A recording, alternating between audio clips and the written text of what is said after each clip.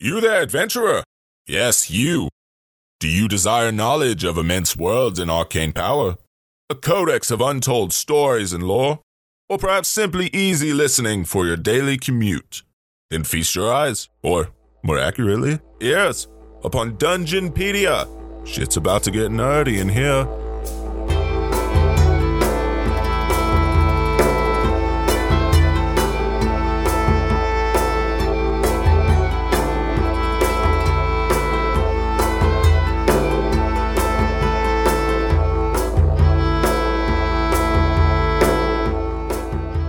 Hello everyone, and welcome to Dungeonpedia, an exploration into the lore of Dungeons & Dragons. We're your hosts, Lou and Markel.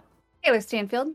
And I'm Travis Peasley. And with us today, we have a very, very special guest with us, Sideshow Ashley.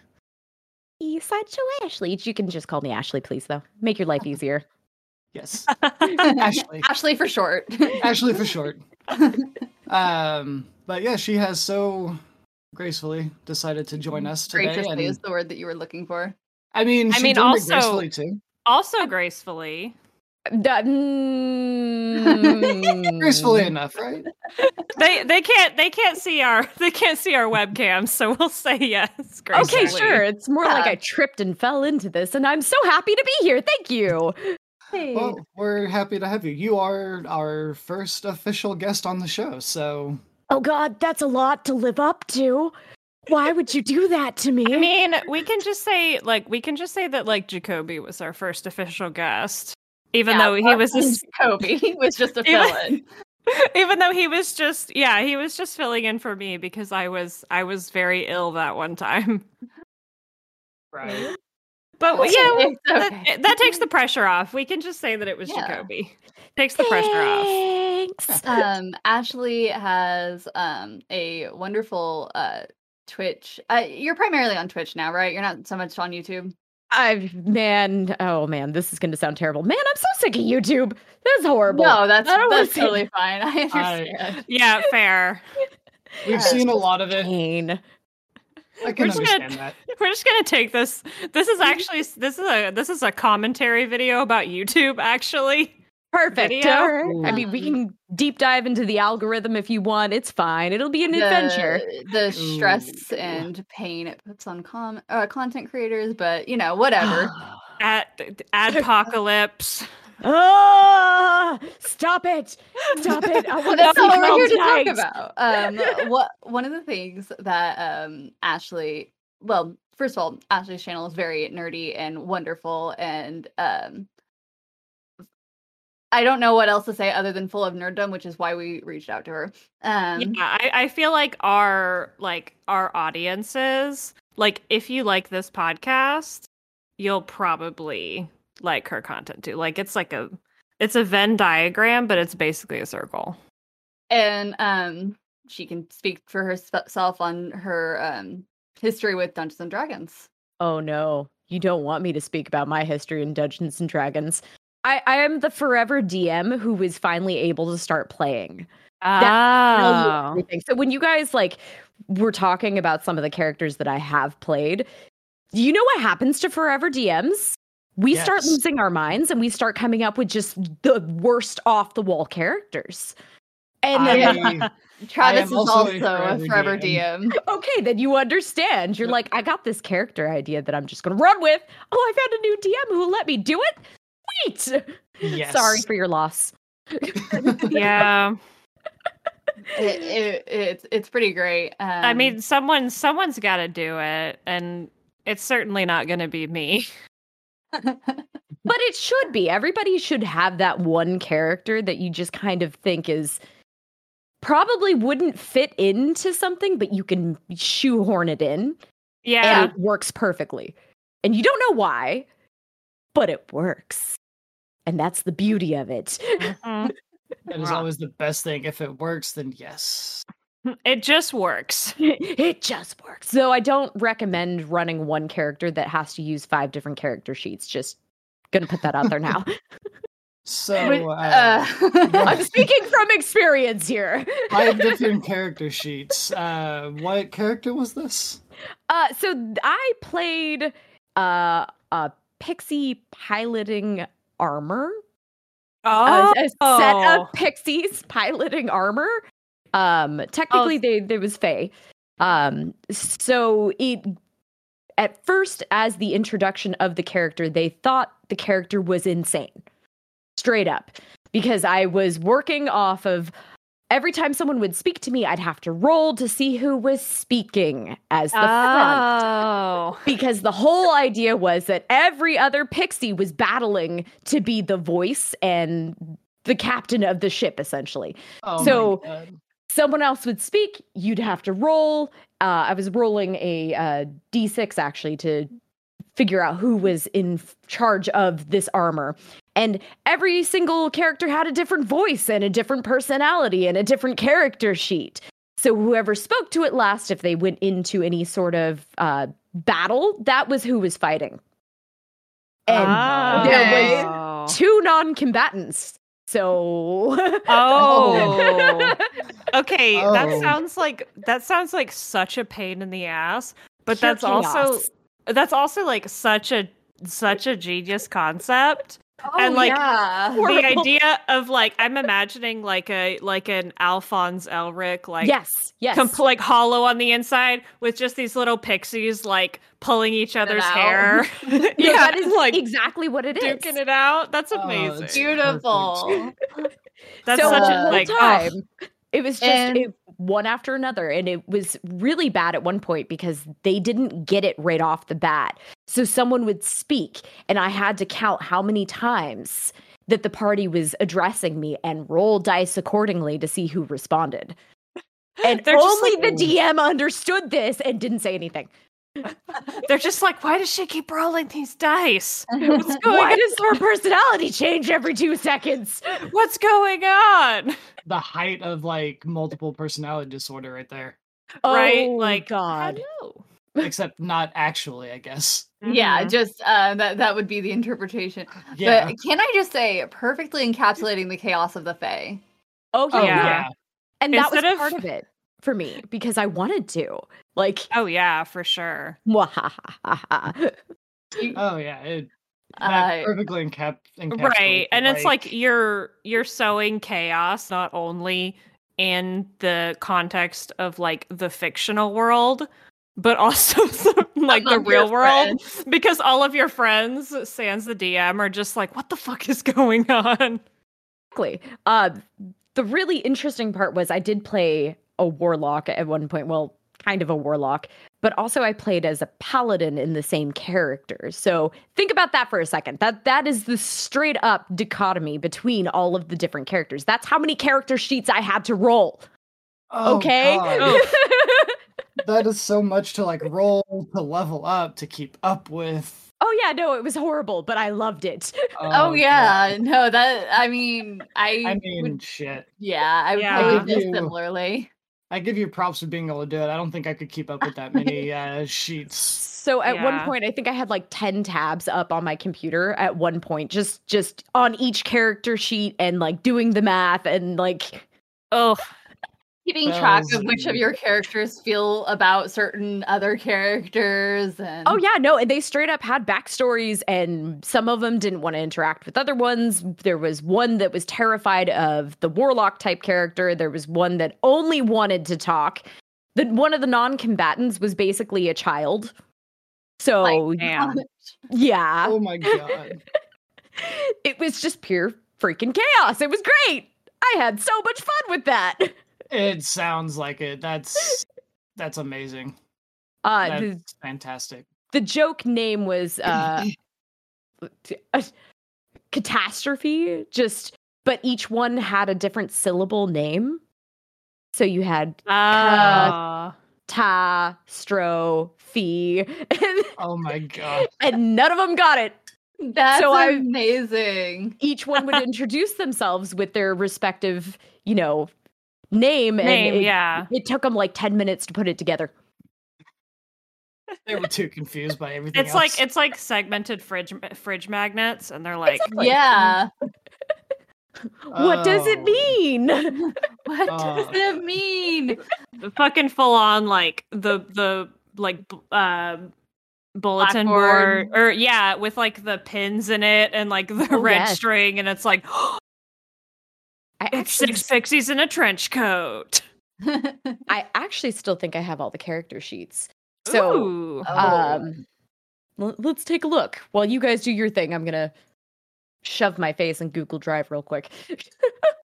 That actually being the case, because I talked to you prior to this and everything, I decided that what better thing to go with other than actually trying to cover the history of the Feywild. Oh.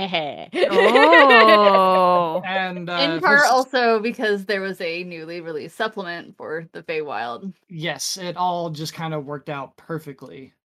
It's all connected.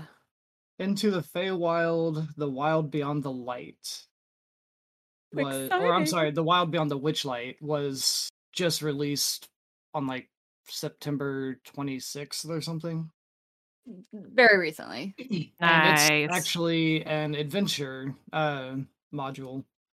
Ooh. But it has some interesting little tidbits in there that we'll have to get to, but we'll have to get to that after we discuss the history. Yeah.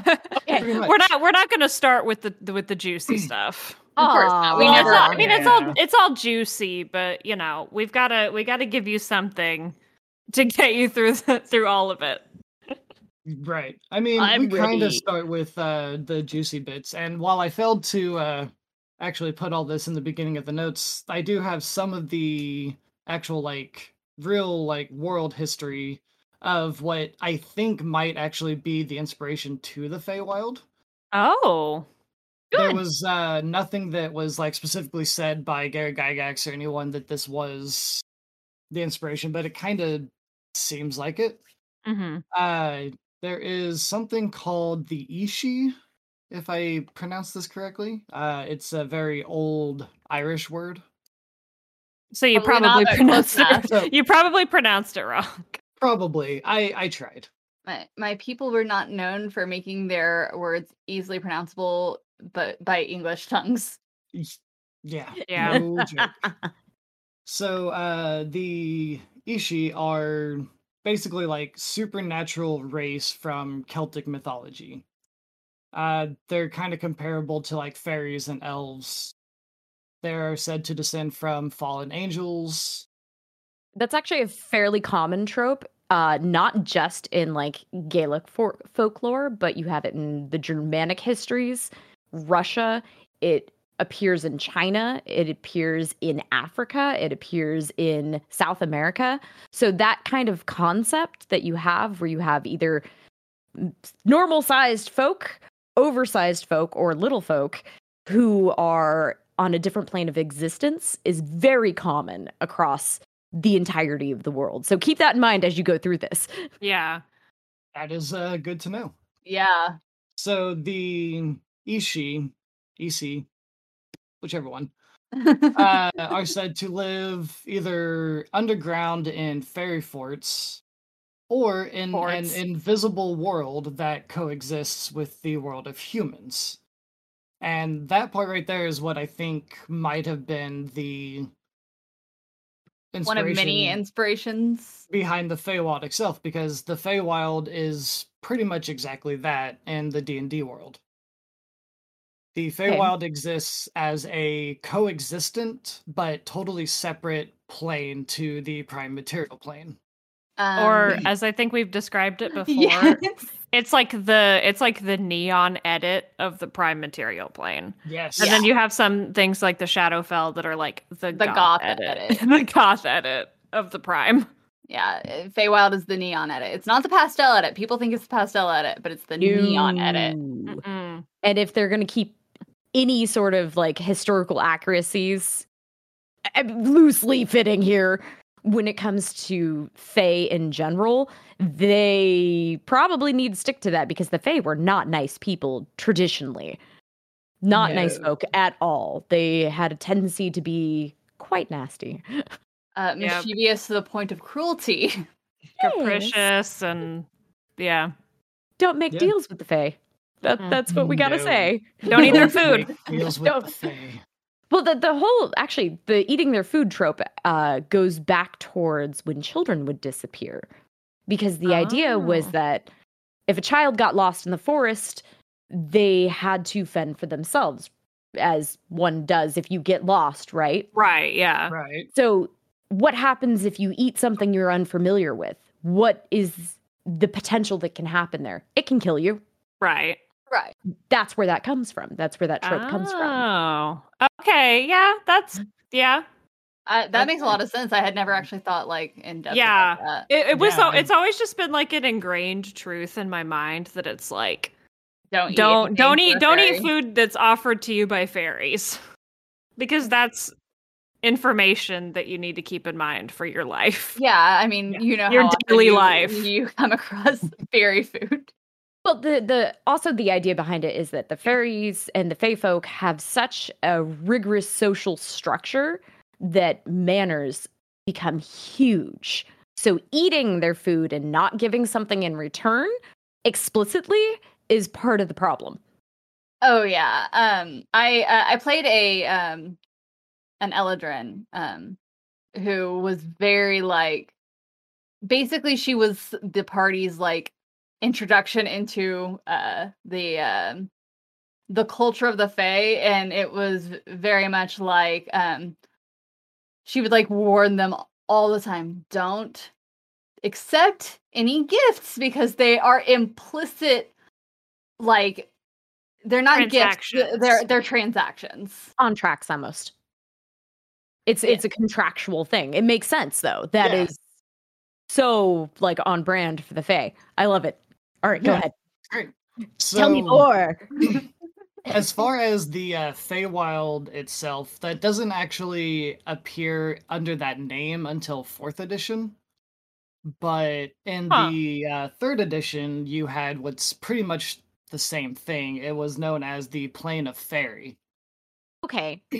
And this came about in the Manual of the Planes that was released in 2001. And it pretty much describes exactly what the Feywild is in general. It's a land of soft lights, and it also mentions cruel desires because they can be relatively cruel. It is the home of powerful elf-like beings that care very little for mortals other than as little playthings or prey. Well, I mean, if you live forever, you got to find some way to keep yourself entertained, right? Right? You might as well use the mortals for that one. Mm-hmm. Silly mortals. How dare you have a life? How dare. Imagine dying. Oh my god. Jesus. Damn peasants that died already. Oh god, that would be horrible. Imagine. It's not hard to imagine actually in terms of that, but all right. But still, we're good. So like I said, it is like a coexistent plane, and it actually says that in this case it is an oddity in the cosmologies of like D&D because it acts like an outer plane, but it's not an outer plane. It's just coexisted and connected to the material plane. Mm-hmm. So it all just kind of like acts like an outer plane, but it's not.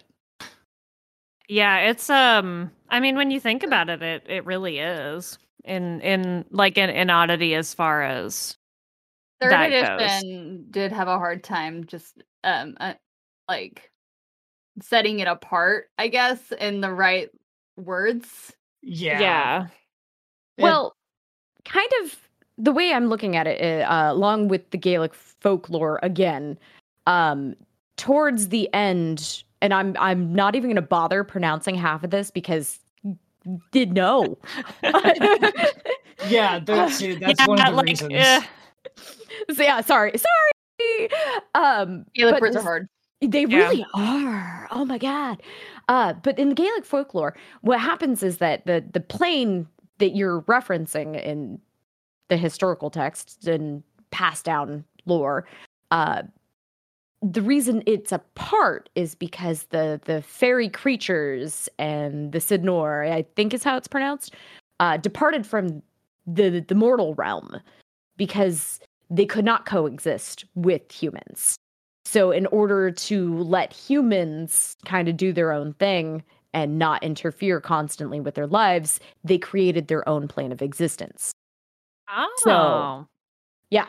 So I don't know if that kind of works, but that's what I thought when you brought that up, where it's the same, but it's different. Yeah, and that's pretty much what it is. D&D has a rapidly evolving history and creation of the different realms and planes and stuff, so it varies incredibly from edition to edition, though I'm pretty sure at least one edition does have an origin story similar to the Gaelic folklore. Yeah. Probably. And then sometimes the origins are just shrouded in mystery.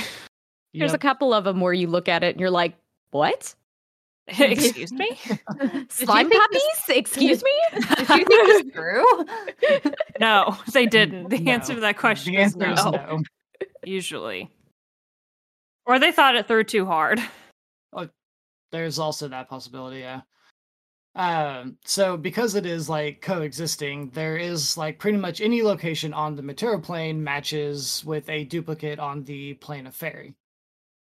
So if you like go through a portal on the material plane that is in like an old ancient like ruins, you're likely to come into the plane of fairy in the middle of a thriving like elf town or something similar. And that makes complete sense to me, at least. Yeah.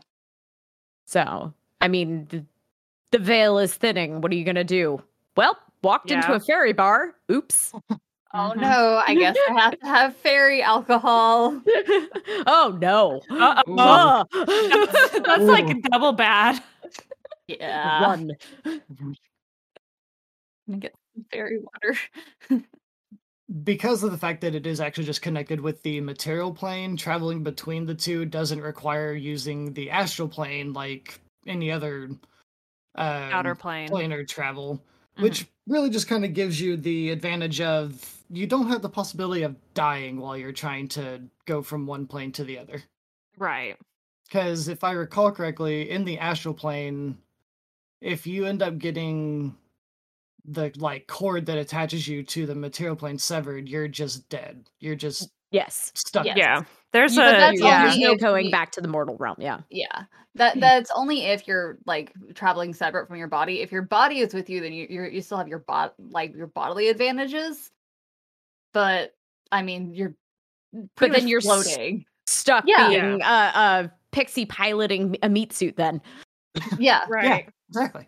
It's a realm of eternal twilight, and that's like in the literal sense, because the sun in the plane of fairy neither sets nor rises. It's constantly like stationary low in the sky. At the golden hour. Yep. Forever. That's actually straight out of Arthurian legend. So when they talk about the Lady of the Lake and everything, that is where that first comes into realization. That sun neither sets nor rises. It's always just a world of mist, basically. Huh. Well, that's very interesting. I did not know that. I did not know that either. So hey, you can. It's the only useful thing I got.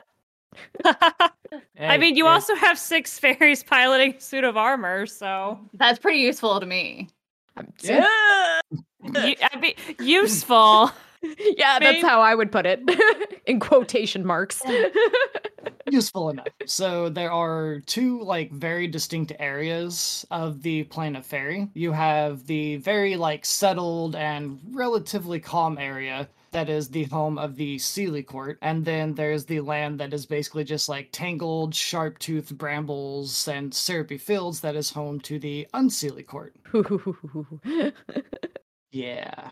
Some of the statistics to the planet Fair itself is the gravity is not normal. The gravity is light. Oh. Moon jumping. So, moon jumping. It is infinite size, or at the very least, it's the size of the material plane. But more than likely, it could just be infinite. Hypothetically. Yeah.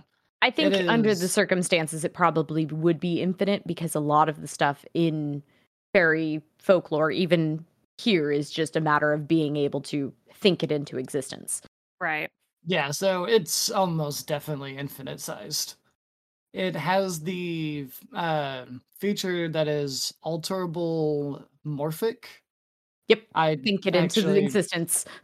I had never actually seen that term before until now, but in D&D, it basically means that an object can remain wherever it is and whatever it is unless it's affected by a physical force or magic.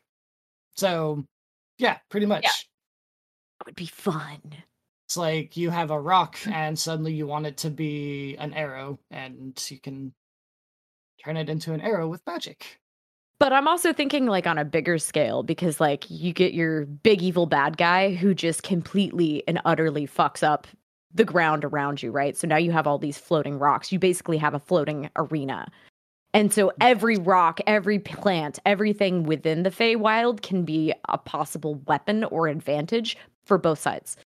Yeah. Yes. Imagine that as like your last battle. That would just be chaos. Oh, oh that'd be epic though. Well, I wish I had my DM notebook next to me because that would definitely go down as a possible no.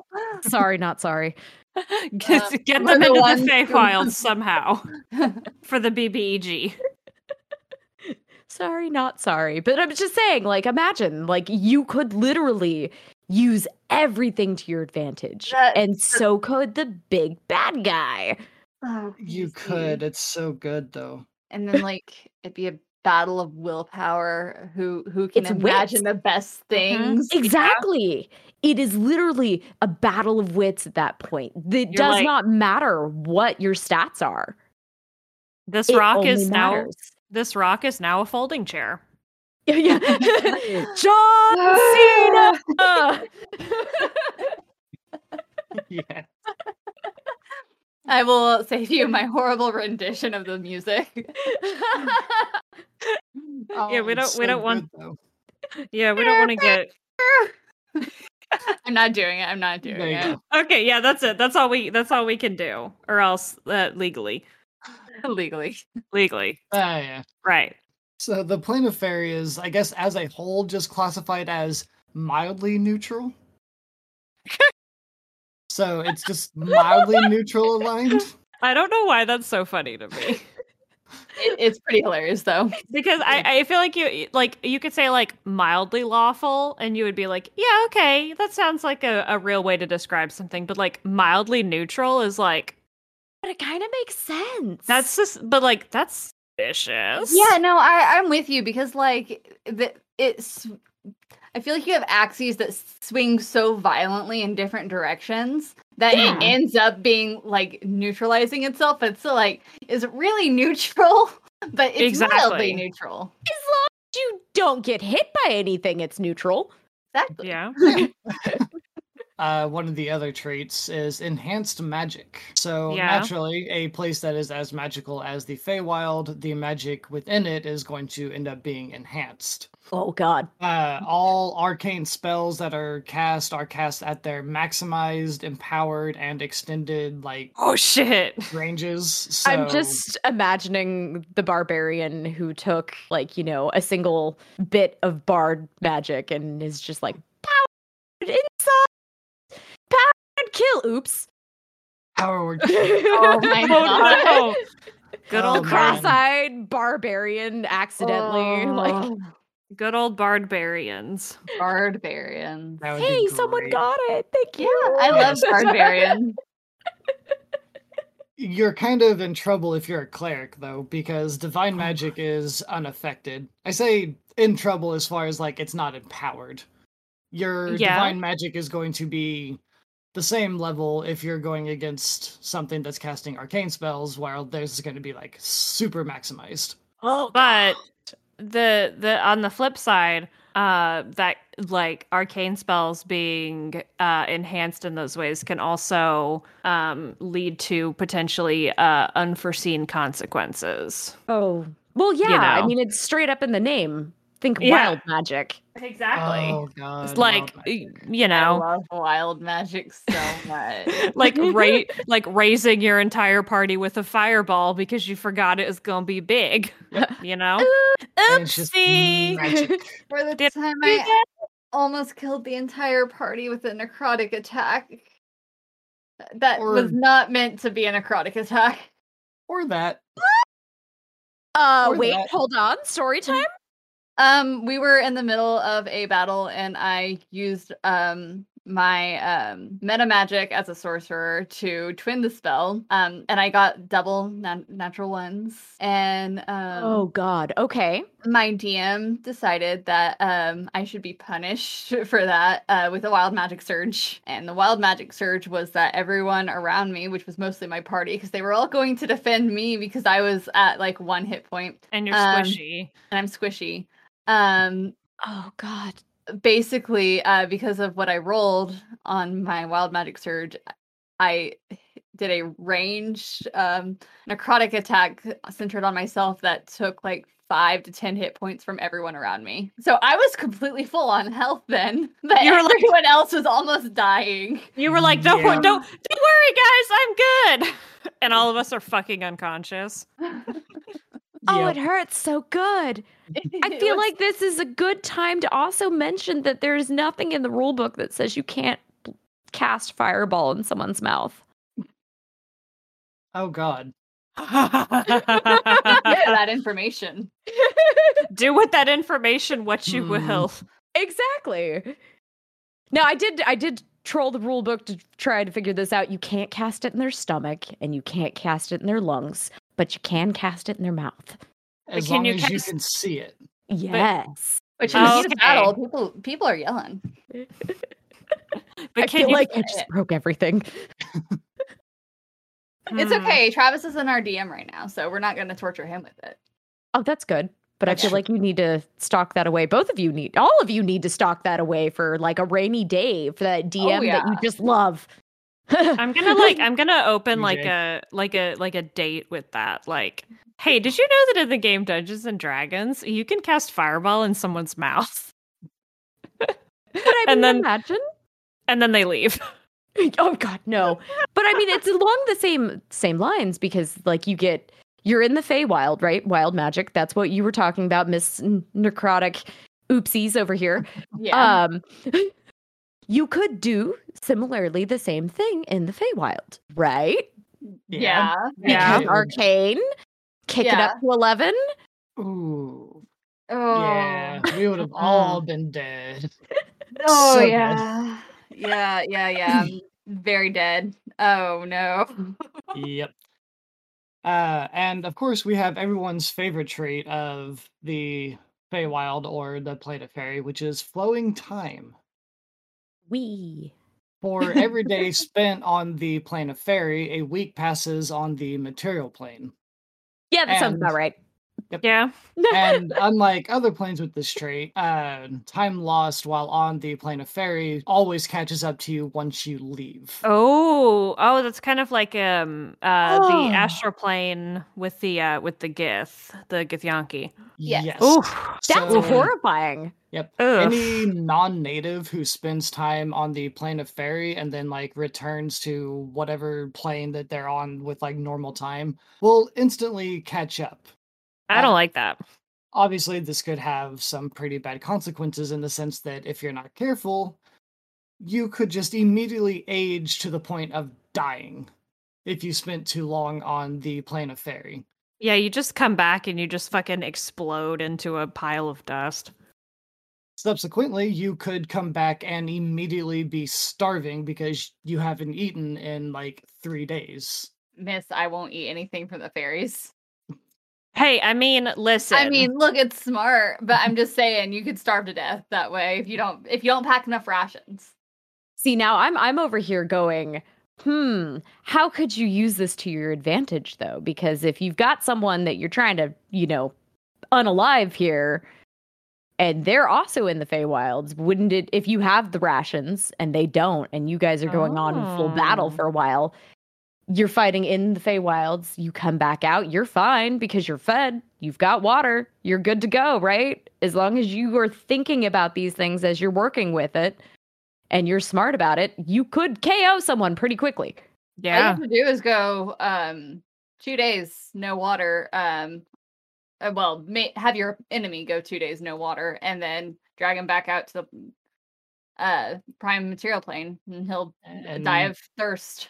You know, if people didn't believe that you were a forever DM before, I think they would. They do now. They do now for sure. Makes sense. This is why I am the forever DM, though, because this is where I'm at when it comes to this sort of information. Like, I hear something like that, and I'm like, how can I make this fucking horrible for my players? So traveling to and from the plane of fairy is relatively easy. Basically, there are just portals that exist throughout that you can use, but the portals usually only appear at like certain times, which this could be either like during a new moon, during equinoxes, once every 90 days. It pretty much, you can do it however you want as the DM. Second Tuesday of each week. Yeah. Just follow the wheel of the year. But I mean, that also kind of follows through with the human lore of fairies, so that works. Yeah, the plane of fairy also does not connect to the astral, ethereal, or the plane of shadow. So if you have any spells that use those planes, they just simply won't work at all. Oh, on the interesting. plane of fairy. Like, the spell just won't work. See the evil grin on my face. I'm sorry. No, I recognize it. I've seen it aimed at me before. Yeah. So, apart from the like typical races that live in the plane of fairy, like the satyrs, sprites, grigs, fairies, hags, all that lovely, fun, fae-like stuff, there are the creatures that also come from more of the real world lore here, called the She. Yes. Like Selkies are considered she. Did you know that? I did not. I'm surprised that you didn't know that, Lewin. Honestly, me too. Lewin loves Selkies. I'm just full of random ass information. I'm sorry. No, that's don't apologize. That's literally perfect. So the She also come from like the same folklore, except from what I read, it kind of got a little mixed up. As it does. Yeah. In the older Irish texts, She were meant to be like the hills and the tumuli that dot the Irish landscape where the like other fae creatures would actually kind of like live. Mm-hmm. But in the English language texts, the word She is used for both the mounds and the people of the mounds. Okay. So it's like it exists or not exists. It means two different things in the English text when it's really only supposed to mean like the one thing, meaning that it's just supposed to be like the mounds and everything where they live or where they were buried. Yeah, it's like the locale as opposed to the people. But it's also, it kind of, I think that historical aspect to it, sometimes it kind of gets to a point where it's like it almost doesn't matter what the original use case was supposed to be, because it's like over time it's come to mean this. Yeah. Like how there's all that debate from like Babylonian scholars about whether or not Tiamat is actually meant to be associated with anything draconian. Because it's like, at this point, she has been. So it's like, it doesn't really, like, it matters, but it also kind of, so. Yeah. Humans are fluid and we evolve and the meanings of things evolve with us. Yes. Yeah. Precisely. Who'd have thought? In the case of D&D, it was taken and used for a particular creature that occupies the Feywild. And they're basically a mix of like half elf and can either be half celestial, which these would be the Seelie, or half fiend, which would be the Unseelie. Lewin has entered the chat. Yeah. Taylor feels some anger. I don't love because the association between the Seelie and good and the Unseelie and evil. Not even in quotation marks, like literally. That's what it is. Also, I'm sorry I cut you off, but I already knew where you were going. No, I mean, thank you. That exactly phrased exactly what I wanted to say, so thank you. I've gone on numerous rants before about the fact that you can't subscribe traditional good and evil values to the Seelie and the Unseelie. And the Unseelie. They do actually touch on that in a later edition, so... Well, that's good, because, I mean, all things considered, the only thing you could probably subscribe to them would be lawful, and that's it. Yes. Mm-hmm. Yeah, except in this case, for the third edition, it mentions that members of the Seelie Court are often, not always, but often chaotic good, where on the opposite end, the Unseelie are often chaotic evil. Yeah. I mean, at the very least, like, it does have that very traditional, because third edition was where they really started going hard with the usualies and the oftens in front of alignments, where I think that a lot more flexibility started being offered for potential alignments. Right. So, you know, there's that at least. Like, it's not the Seelie are good and the Unseelie are evil. You know, there's at least a little wiggle room. Right. So we are going to jump to our next source book here, and this is coming from the Forgotten Realms campaign setting for 3rd edition. There isn't a lot of detail on the Feywild. It's actually hardly any in this particular book. There was some text kind of floating around there that basically just says that the Feywild is a part of the Outer Planes in the Forgotten Realms campaign setting. So it sounds like that's when they started experimenting with the idea. Yeah. So they just kind of added it to the Outer Planes while... It should be mentioned that 3.5 is when Wizards of the Coast gained ownership of Dungeons and Dragons from TSR. Yeah. I think 3.5 is when I really started getting like super into D&D as well. So yeah, that was the first edition that I ever played, so I think that's a lot of introductions for people. It was 3.5. Yeah. But it was not my favorite, believe it or not. At the time when it came out, it was pretty much the most accessible one. Yes, I will agree with that. Sorry. Yeah. No, you're good. Or I guess I should actually mention that it was a part of the Outer Planes prior to the Spell Plague, but it exists out of the World Tree, like, cosmology as a whole. The Spell Plague. Yeah. But even with its weird detachment, yet not detachment, it is still closely connected to the Prime Material Plane. Yeah, honestly, it sounds like, as far as the cosmology goes, the Feywild is like a platypus. Like, they just don't know what to do with it. Because it's like, it has hair. Does it glow in black lights too? But it also lays eggs. It's a coconut. Yeah, exactly. It's a coconut. It has hair and it produces milk. Exactly. The Feywild is a coconut. So weird. So happy you got that reference. Yeah. Jesus. What? Listen, okay, he says that when he's enjoying himself. Don't listen, it highlights a very important issue with morphology-based taxonomy. So, which we should, of course, extend to the planes and the theory of. Exactly. Yes. Now you guys are getting a little too smart for me.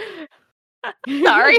Yeah, they get too smart for me like 80% of the time, so it's totally fine. Does it hurt when the thinking happens? Yes. It hurts so bad. Brain starts to shut down. It hurts so bad. So from the Epic Level Handbook, which I hadn't actually heard of this before either, it was released in 2002. It had some information on another creature that lives in the Feywild called the Lachey. Go on. And of course, I would love to talk about like all of the creatures at length, but we just don't have time for that. I mean, right. I mean, and again, pretty much probably all of them individually could be their own episodes. So yeah, and might have to look into that later. But the Lachey are a more like rare race that resemble elves. They are enigmatic, exceptionally powerful, and immortal. Let me guess. exceedingly gorgeous. Oh, of course. I should hope so. They look like tall, thin albino elves, except for their ears are not like the standard oversized true elf ears. They are instead the ears that are more like half elves, so they're a bit shorter. Oh, and I was picturing like the World of Warcraft ears. I'm not gonna lie, like like super, super exaggerated. Yeah, not quite. They have glossy, dead white hair, and their eyes are just pits of darkness. Ooh. And so I decided to be a cool kid and pull up the information too because I wanted to follow along. I'm sorry. Oh, you're fine. Yeah. No worries. One of the things that I don't know if you're getting to this or not, but I thought was very interesting. Some scholars believe that the Lachey were one of the creator races. Ooh. Yes. So, like big bold letters. I'm like, oh, that's interesting. Yeah. They were believed to be one of the creator races, which fucking no wonder why they're immortal or mostly immortal. So this actually goes back to what Ashley said earlier, where they are deeply concerned with etiquette. Yes. Decorum and receiving respect that they feel is due. Yeah. Or else. I feel like there's an or else in there. Yes. Oh, yeah. It notes that failure to meet their standards of politeness or simply crossing one of their whims can often be fatal. Yep. Yeah, there's the or else. Okay, got it. There's your or else. That feels like the perfect intersection of like the Fae like capriciousness and also like the elfish like uppityness. Terrifying though. Just imagine having to deal with that. I'd rather not. Humans are bad enough. I mean, in real life or in Dungeons and Dragons? Yes. Turns out humans are just as bad in Dungeons and Dragons. Perfect. I'd have it no other way. Yay! Now, like I said, by immortal, it's pretty much like they're all but immortal. They can't die from aging or disease. They can only die if they are killed. Which, given that they're like exceptionally powerful, I'm going to assume is very difficult to do. Yeah, but possible. Possible. So, I wonder if the time dilation applies to them as well. And that's part of the reason why they stay in the Feywilds. Because it does not, actually. The time dilation actually does not affect any creature that is from the Feywild or has Fey ancestry. They just get immunity to it. Sorry, you just made my DM brain go, ah! Would that mean then the elves and gnomes are immune? Yes. Oh. Yeah. At least in like this edition for sure. I don't know about like these early editions because I didn't see anything that specifically mentioned. I'm pretty sure they still have Fey ancestry, and yeah, I'm pretty sure they do. So, yeah, they would be more or less immune to it. So the Lachey claim to predate the current multiverse, and when asked, they refer darkly to some catastrophe that not only wiped out most of their people, but changed time so that their era never actually existed. I don't like that. I don't like the implications of that. It alludes to a greater story that they're probably going to like dip into later on. Because if you think about it, like massive destruction is kind of on brand for Dungeons and Dragons. Yes. Either that or like they're just completely taking the piss. Like they're just really old and time has been flowing in a linear fashion this entire time and they're just like, hey, how funny would it be if we made all of these people think that this terrible thing happened? Well, then they'd have the opportunity to basically like rewrite history themselves. Exactly. Because, I mean, the dawn of humankind, they witnessed it happen, so why not Why not just tell them something else happened? Or even, like, maybe a little more nefarious in essence, is they probably had a hand in the way that humankind has come up. Or have been able to progress past certain points or anything like that. You have this idea that's kind of floating around the background where maybe these are the things that are pulling the strings. Or, and I hate to bring another franchise into this, are any of you familiar with Mass Effect? Okay. So in 3, when you go off planet and then you find Travis, take off your headphones. Oh, never mind. Okay, but you know what I'm talking about. Yes. Yeah. Okay. Yes. Never mind. No, we're gonna have to tag this episode with Mass Effect 3 spoilers for all the people out there that are like Travis. Hey Travis, Hey Travis, here's a spoiler for Mass Effect 3 for nearly 4 years, and I've just barely gotten him through half of Mass Effect 2. Hey Travis, here's the Mass Effect. Sorry for the Mass Effect 3 spoiler where you go into space. Oh yeah, you go off planet. You go into space. I know exactly what you're talking about, though, and I love it. Well, okay, I do too. You get it. Thank you. And I don't. Sorry, Travis. I was gonna say all of our Mass Effect listeners, like y'all know what we're talking about. You know, it's that is the implication that I feel to all my Final Fantasy 14 people out there, like the Asians, like, yeah. Now I'm out of my depth, so I'm gonna nod. I am too. So I'll just be over here by myself. Okay, you're so lovely. So with the Lachey, this is actually one of the things that it mentions that their origins are lost to history. So they never actually expand at all of their actual origins. So I guess that's just a DM can make it up if you want to. Like that to me, it would be like DM, like it's free real estate. Yep. Yep. I can see the very excited DMs. I think what's more interesting, and I don't know if you plan on getting to this, is that their ability to basically charm anything by looking at it. Yes, I actually did not include that in the notes just because I was trying to just save a bit of time. But yes, they can literally just charm things by looking at them, like like a vampire glamour. Yeah, basically, it's just like they can just look at you and you can just become charmed, and ta-da! That's it. So from like a DM's perspective, they're looking at your party as if you are just babies, right? So you're not really worth their time. So being on your best behavior and super like polite is gonna help your case if you ever encounter one of these. That's your only saving grace. There's nothing you can literally do against these things.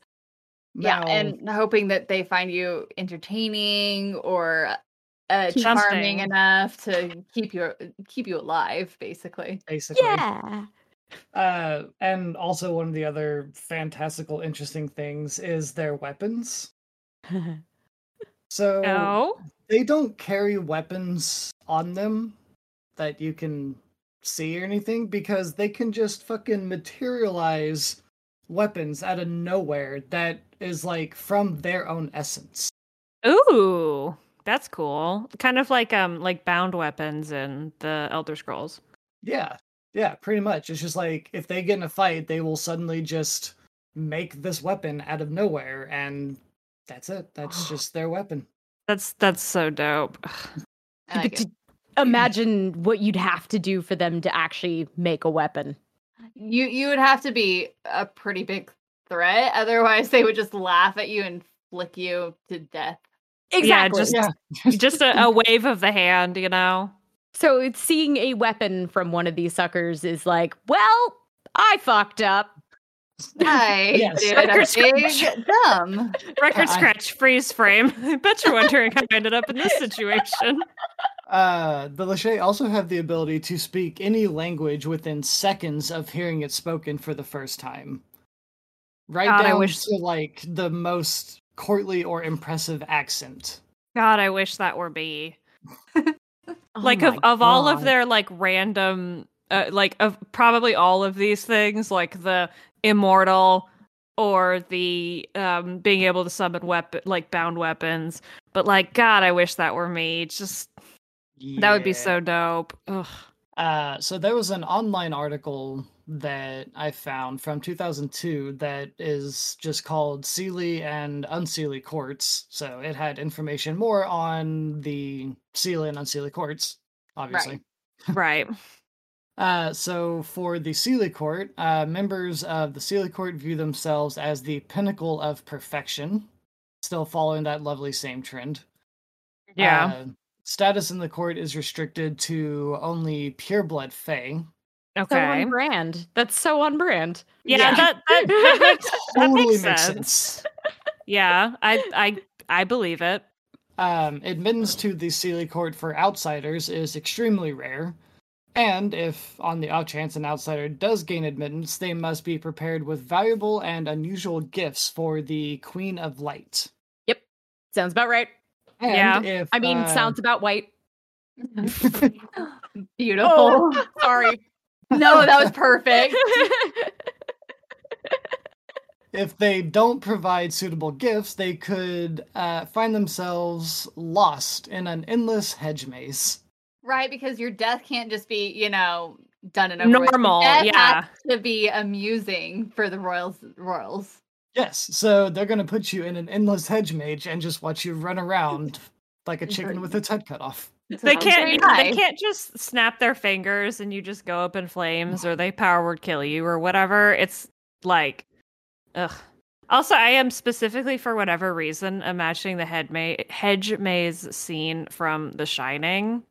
Ooh, I don't know why it would be that dark, but would I've kind of yeah, and I also French court-esque Baroque. Yes, yeah. I also doubt it would be a winter scene because the Sealy is more like spring and summer kind of.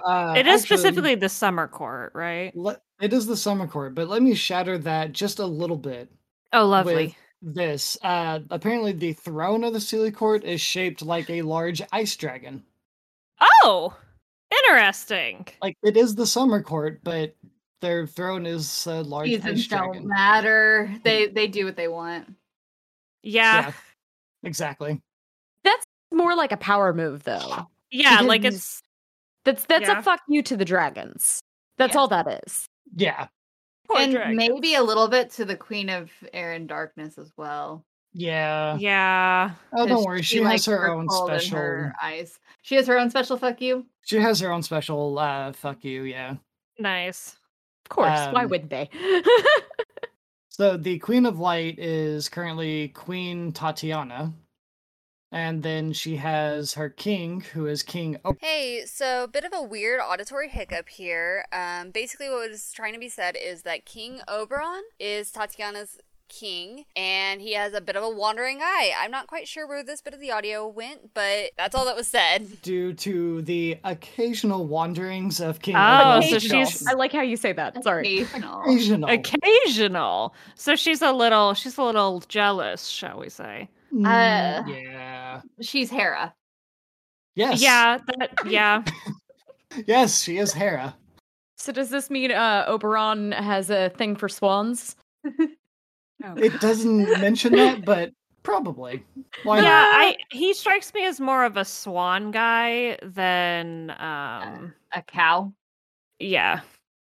Oh well, I guess in that one he was the cow with Europa.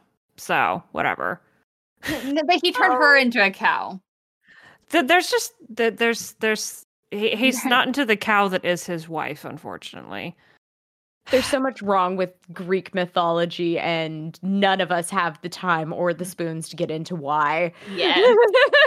Yeah. Precisely. Yes. So instead, let's jump to the opposite end, where we have the Unsealy Court. The Unsealy Court welcomes anyone and everything with even just the tiniest drop of ancestral fae blood. I immediately like the Unsealy Court more. Yeah. 30-second fae. I can see that. God, yes. That's the worst. That is like the worst part. Is like, no, if okay. We live in Oklahoma. Almost everyone here has some sort of. Oh, I'm like 1/82nd Native American. Like, God. If you don't belong to a tribe, shut up. Right. So that your joke just spoke to me. That was beautiful. Mhm. Sorry. No, I love No, it. you're right. I've lived on a reservation, so I've heard it all. Like, Mhm. oh my god, No, that's all I'm picturing though. Thank you. It's perfect. And this is where the Unseelie get a little kind of off. The Fae of the Unseelie court can and do often breed with anything, creating odd mixed creatures that most species consider as grotesque monsters.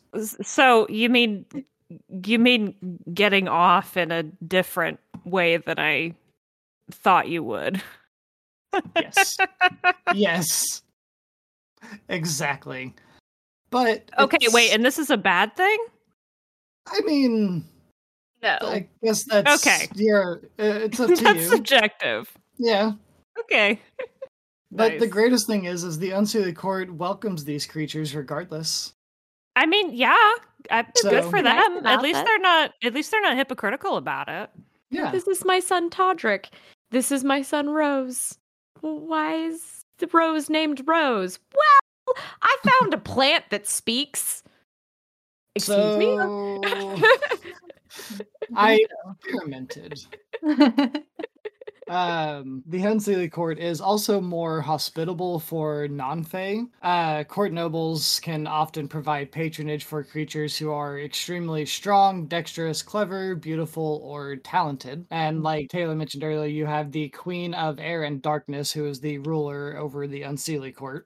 She is a Fae of unsurpassed beauty and grace, though I'm sure Tatiana would tell you otherwise. It sounds like they might actually be sisters. And that's why they're rivals. And that's where I'm going with that in my head canon. So, do you have more on that, or There was something mentioned a little bit later, but I honestly can't remember if I wrote that part down or not, and I don't remember what source it came from. when I but- did a lot of research for my fairy character, she was a member of her family was part of the court. So she basically there are several interpretations in which they're sisters. There are interpretations where they are like two sides of the same coin, basically, whether or not they came from the same like personality or whatever. And it just got twisted. There are a lot of theories, and it's really cool.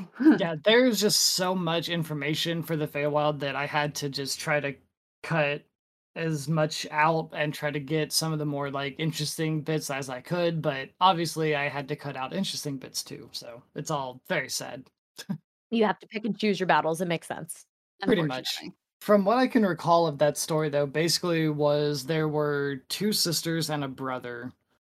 The younger sister wound up finding all of the creatures that had been like forsaken and cast out and became friends with them, basically creating the Unseelie side. And then her brother and sister went to try to like bring her back, and she lashed out and attacked them, and then that caused a permanent separation between their families. So she became basically the Unseelie queen, and then the other daughter pretty much became the Seelie queen. That's the bit that I can recall. Are you saying that Tatiana and Oberon are brother and sister? So it didn't mention the brother's name, so I'm not 100% sure, but God, I hope not. J.J.R. Martin stuff is this? Oh. I'm gonna interpret it as no. That is my decision, and I'm going with you on that one. Thank you. Same. I don't know what happened to their brother, but it's not Oberyn. Rip. Definitely not him. So the Queen of Air and Darkness actually has no current like consort and no surviving children. That's so surviving was an interesting word choice. It said surviving children, so I don't know if she had children and they no longer live, or if they just worded that weirdly. I'm gonna say that the wording was intentional. Open to DM interpretation. Well, I mean, considering that the Unseelie courts are more favorable towards interbreeding with everything, it would seem that the children perhaps lived mortal lives. That would make sense. Yeah, So- that would make sense. So, I mean, naturally, because she doesn't have an heir, all the nobles are trying to like win her favor so they can be named the royal heir. Oh. Yeah. That tracks. Outsiders not of Fey blood are still like rarely admitted to the Unseelie court. They're not like against having them as like visitors or like helping them, but they won't make them a part of the actual like court. Oh, I mean, that makes sense still. Yeah. Yeah. Because no matter how welcoming you are, there is still that differentiation needs to be had. Like, we are still better than you. Yeah. If only by like 1/85th. Exactly. But they do still hold the same thing that the Seelie Court does, whereas visitors need to be prepared with some unusual and powerful gifts for the queen, and if not, instead of finding themselves in a hedge mage, they will instead find themselves as the quarry of a nightmarish hunt. The wild hunt. Ooh. That's The what wild that hunt. is. Nice. It's the wild hunt.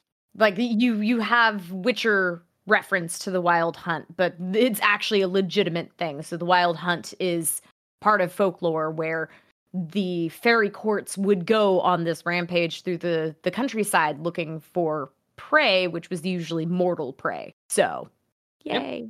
And that's what they do. So if you happen to go there, I mean, take your pick. Do you want to risk hedge mage or just being hunted? Yeah, I'll take my chances with the hunt. Yeah. It seems at least you have room to like run. I'm just gonna stay home, I think. And the throne of the Unseelie Court is shaped like a great shadow dragon. So Nice. they both have a kind of like fuck you to the to the dragons for some reason or another. Well, hearing that, it sounds more or less that I don't think it's so much as a fuck you at this point as it is a reflection of the matriarchy's personality. Yeah. Yeah, actually, that also Yeah, Yeah, actually. that tracks. So that's my 2 cents. Thank you. So both of the thrones are commonly thought to be magical, but only the queens know of like their true nature. And as far as what their magical stuff can be, apparently the reason why you have two queens is because there have been a few males that have tried to take the throne, but none of them have been able to survive the rites of succession, Oh. which is just it's this whole like treacherous thing that you have to go through to become the queen or king if you can survive it. Mm-hmm. It's a lengthy rite of passage that not anyone hardly ever survives. Because I imagine if they did, then they would be named the heir, and there is none. Yeah. Also, like, what if the thrones are just like hibernating dragons? Like, they're just like, yeah, I'll just chill here. Whatever. Still is a chair. That's I'll kind just of be what I a- was thinking, though. Yeah, and then like I don't know, maybe like one day they like some shit's going down and they like wake up and like the fairy queen's just like flying in on a dragon. Yeah, Yeah. I like that imagery. That's what the inside of my brain looks like. I like the inside of your brain. Thank you. It's good. So here's the thing though, is it never actually says like specifically what kind of magic the thrones have, except for this little bit about the final rite of succession has the aspiring queen, or in some instances, I guess, king, ascend upon the throne. And it is here that sometimes the candidates can just die, being rejected in some fashion by the throne. It doesn't specify any specific reasons or why, but the throne will reject them and they will die. So that tracks with what your original idea was with they were legit dragons. Yeah.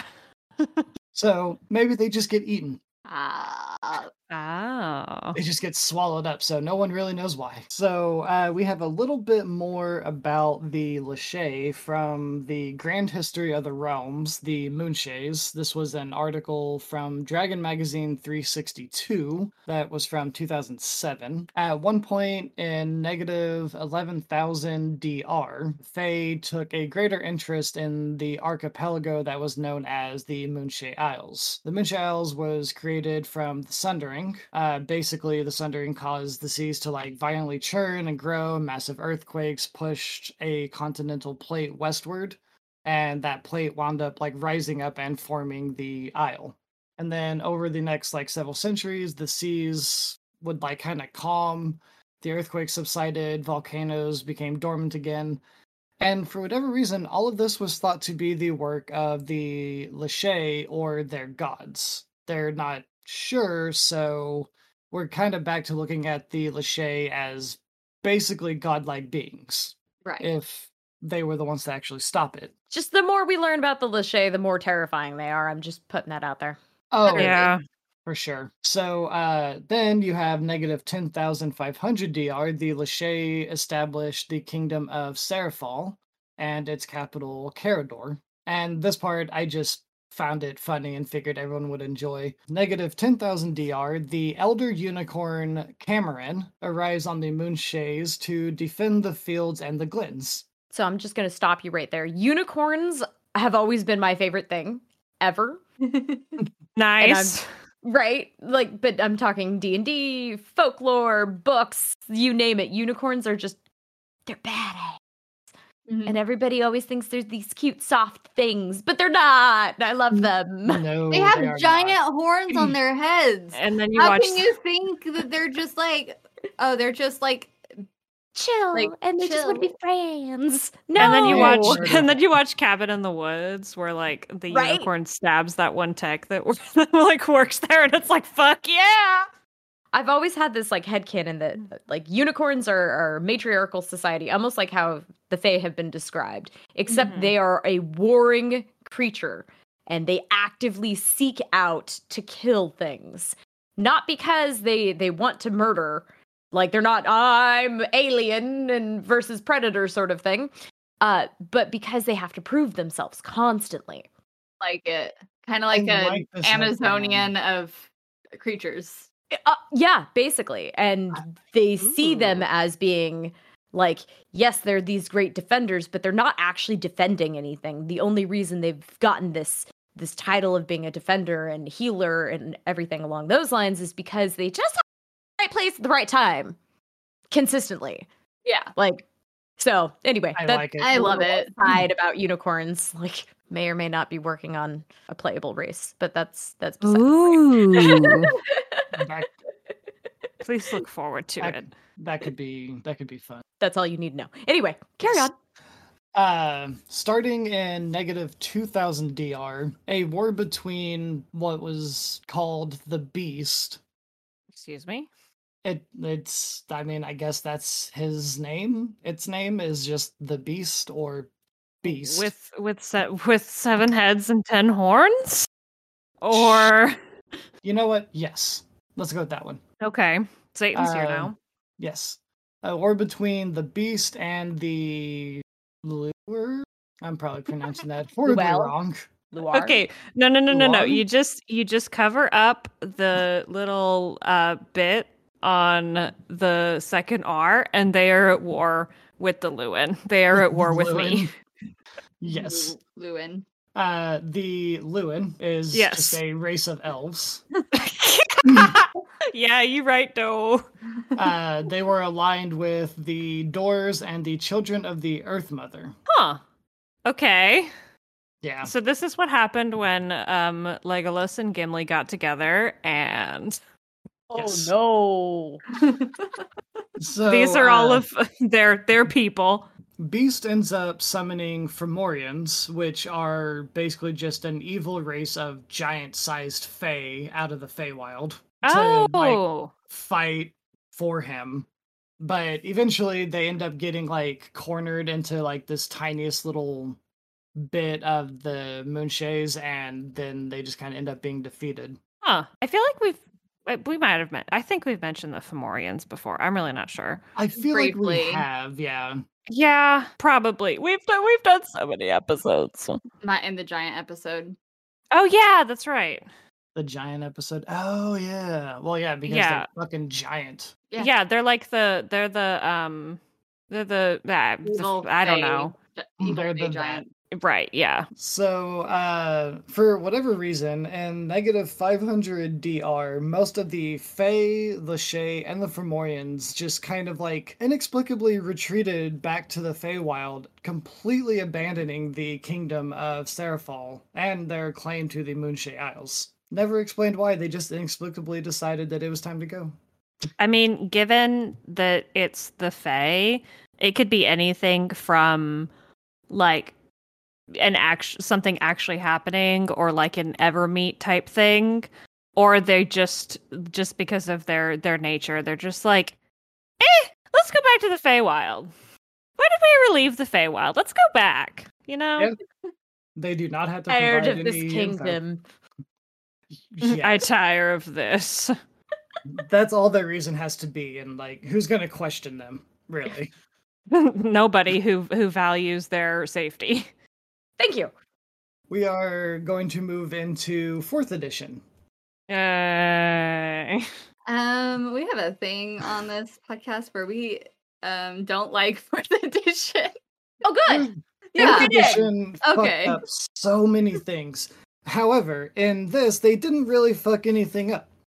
Oh, interesting. That's new and different. Yeah, it's surprising. They did have a little bit of like a difference in how the Feywild was actually created, which is compared to the black. Yeah. Sorry. No, you're totally right. It's 4th edition, so I mean, who really? It changes everything. Yeah. And then we changed it back. First of all, it is now officially known as the Feywild rather than the Plane of Fairy, but it is still mentioned in Olden. Ye Olden. In older Elven texts, that it is still called like Fairy sometimes, so the name still exists, it's just commonly called Feywild. The Primordials formed the world from like the raw material of the elemental chaos. Right.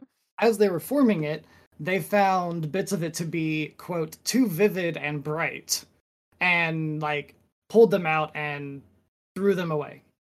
Okay, I'm kind of with it. Yeah. So all of these bits and pieces of the vivid and bright world that they threw away started to form and eventually form together to create the Feywild. Okay, I'm kind of with it, actually. It's also like the phrasing is very it's very beautiful in its simplicity, in a way. It is very simple. Which also supports my thing about the Feywild being the neon edit. Yeah, as opposed to the pastel edit. Yeah. Yeah, and usually 4th edition's simplification of things is a problem, but I think for this origin it works. It works. And then they also found bits that were too dark and murky and threw those away, and that resulted in the creation of the Shadowfell. Shadowfell, yep. Hooray, nice. Shadowfell. Yay. In 4th edition, my place. From the Forgotten Realms campaign guide, it mentions that the Shadowfell is what used to be known as the Plane of Shadow. In previous editions, they just kind of took it and, of course, like they do with everything, folded it up, tore it apart, and changed it. Yep. I like the name out of it. Out of everything, the names that they kind of picked in 4th edition, I think worked the best. Yeah. I would agree. Yeah, the names are really good. The dark goddess Shar apparently reshaped the planet Shadow into the Shadowfell. Oh, Shar. So, like... Nice, okay. So, I guess technically the Plane of Shadow did exist in 4th edition, briefly enough for them to be like, this goddess took it and then changed it. Shar. And then the Shadowfell reflects the prime material plane like the Feywild does, except instead of reflecting it in like the bright, vivid light, it reflects the landscape in a decaying nightmare landscape of just like dull, gray, black, and white colors. And other F words. Yeah. Yeah. Yeah, it's like actually specifically with that description, I'm imagining it kind of looking like film noir. Oh, that would be which super is cool. Yeah. Which is Yeah, that's actually the imagery I had in my head whenever I was like reading about it. It was just like this film noir style Feywild, basically. I like it. nice. Oof. So then we jump to Manual of the Planes, because as most 4th edition things, the information is very scattered about in different source books, instead of it all like being retained in one place. Right. We learn places that are apparently called world falls. A Okay. world fall occurs when the ebb and flow of planar energy allows like a huge tract of land from like one plane to just shift to the other. Oh, okay. So What I kind of understand, I've used a world fall. That's something I've actually adopted. Think that the way we kind of described it was like catastrophic shifting, though. So like almost like two plates colliding together. Is how we described it. Okay. So that's up to DM, I think, but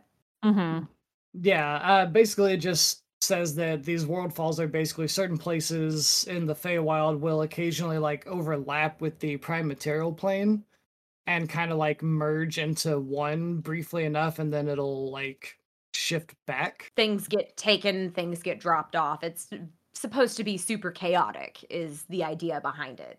Yeah, and it's also a easy way to get to the Feywild.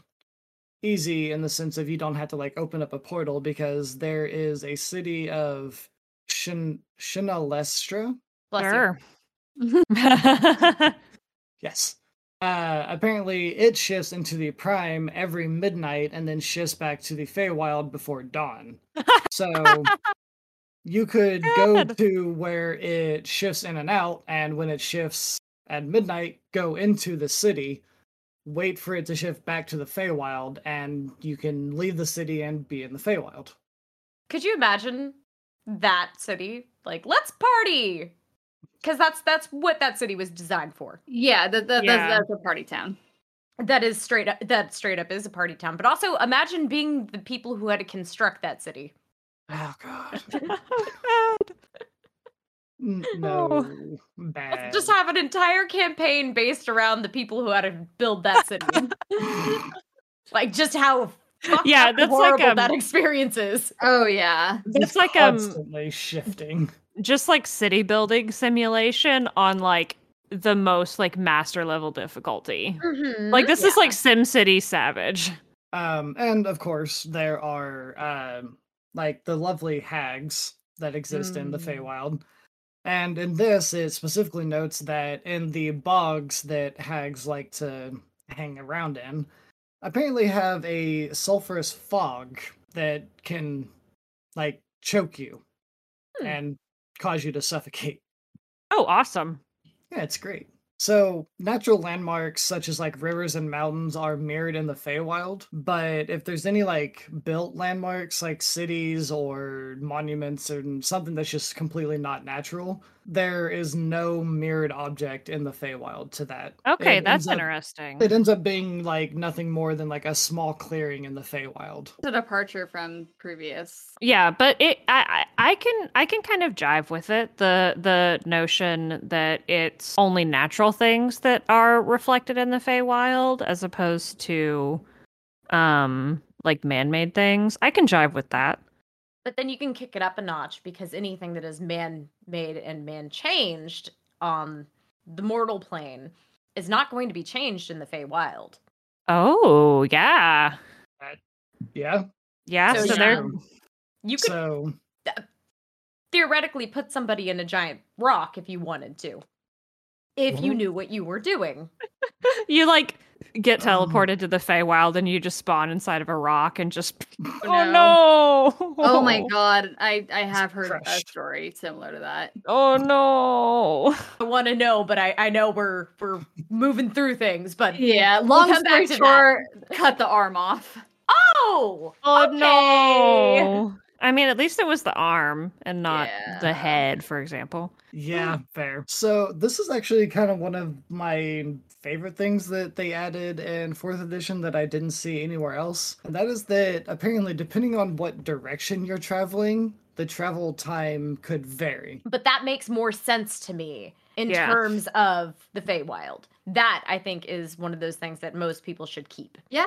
Yeah, I actually love that idea because it gave the example that traveling from the city of Adani to the Council Warrens takes 3 days less than the trip from the Council Warrens to the Adani. Trippy. So you can go one way and it'll take 6 days, and you go the other way and it takes 9 days. I love that because it literally just feels like the wilds are fucking with you. Mm-hmm. Yeah.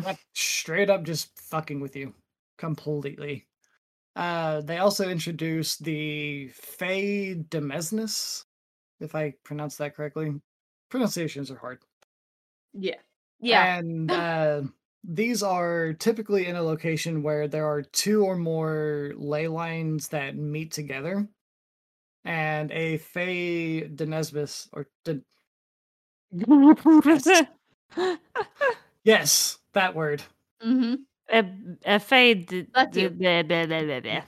Attunes itself to the most powerful denizen that dwells within its boundaries.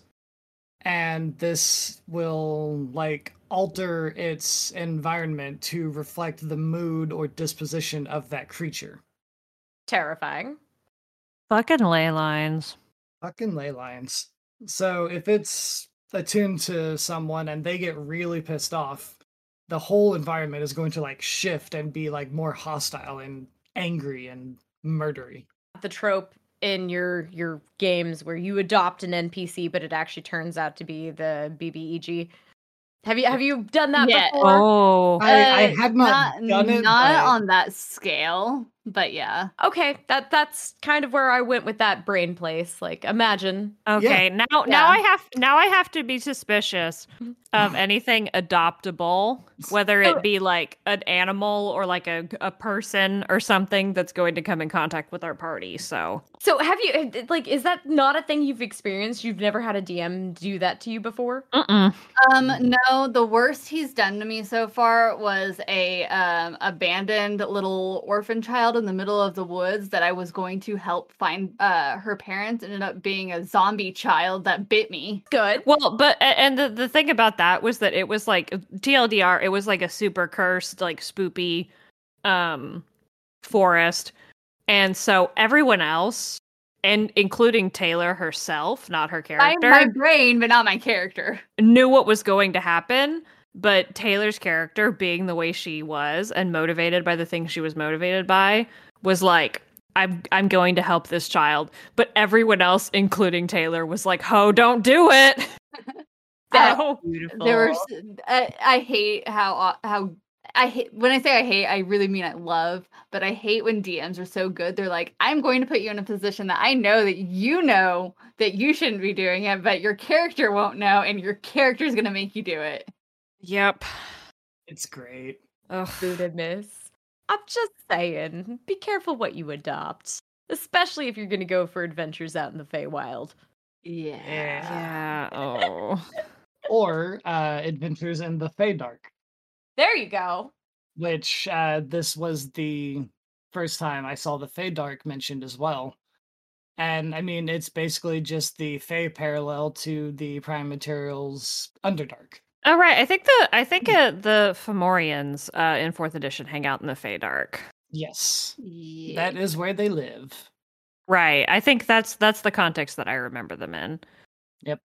Unlike the Underdark, however, the magical wild nature of the Feywild still exists in the Feydark. So instead of it being just pitch black all the time, there are translucent, glowing purple crystals that will light the Feydark. Just sounds so cool. I want it. Aesthetic. And the Underdark, is usually just bare stone, but the Feydark is lined with these bizarre fungi everywhere. Aesthetic. Aesthetic. And one more great aesthetic for you. There are forests of mushrooms as tall as humans that grow on the sides of cliffs in the Feydark. Okay, it's literally like Blackreach, but purple instead of like blue.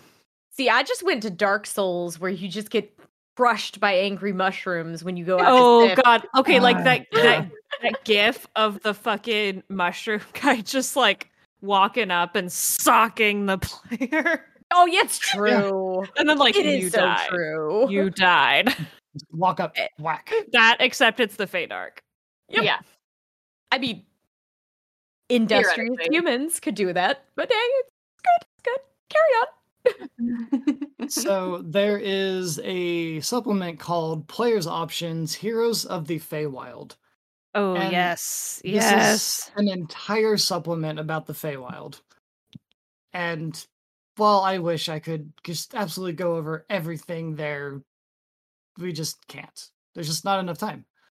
So I had to pick just a few things that I found kind of interesting through it, but I will encourage anyone, if you get the chance, to check it out because it's just all Feywild stuff. That's all it is. Nice. It's And Feywild all the time. And I've never even heard of it, so this is new to me. Yeah, and we've talked about a couple of the players option things before. And I feel like they usually, like, on the whole, have like pretty cool shit in them. But that might also be by virtue of them actually expanding on something in 4th edition, which is novel. So but I feel like I have enjoyed the players option things like on a whole. Yeah. So this gives mention to apparently enchanted forests that wander across the landscape in the Feywild. So cool! Sorry. No, it is. Like, yeah, just roving herds of fucking trees that just roam across every once in a while, planting themselves and then getting up and moving later. nice. Whatever makes them happy. You go, trees. I mean, fuck yeah. It mentions that those who travel to the Feywild and then return to the Prime rarely, if ever, readjust to their normal lives because of all of the like splendor and vivid colors and magic and everything of the Feywild. It doesn't compare when you go back to the Prime. So some people just never readjust to it. Yeah, I mean, I like. It's like when you're G posing and you turn on G shade and you turn on like chroma key and you're like, wow, and then you like close G shade and just have the regular game colors back on and it's like, oh.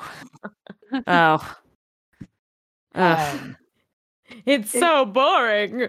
Oh, right, like so dull and boring. Who turned the contrast down? You did. Oh. Put it back. It mentioned that in some areas time virtually stands still, which I only mentioned because that part doesn't make sense to me, considering that the Feywild already is kind of virtually like timeless. It's not fully timeless, just it's virtually timeless. So I figured that was just kind of like a redundancy. In my head, just adds to the whole, like, it's all chaotic and just varies wildly from, like, spot to spot.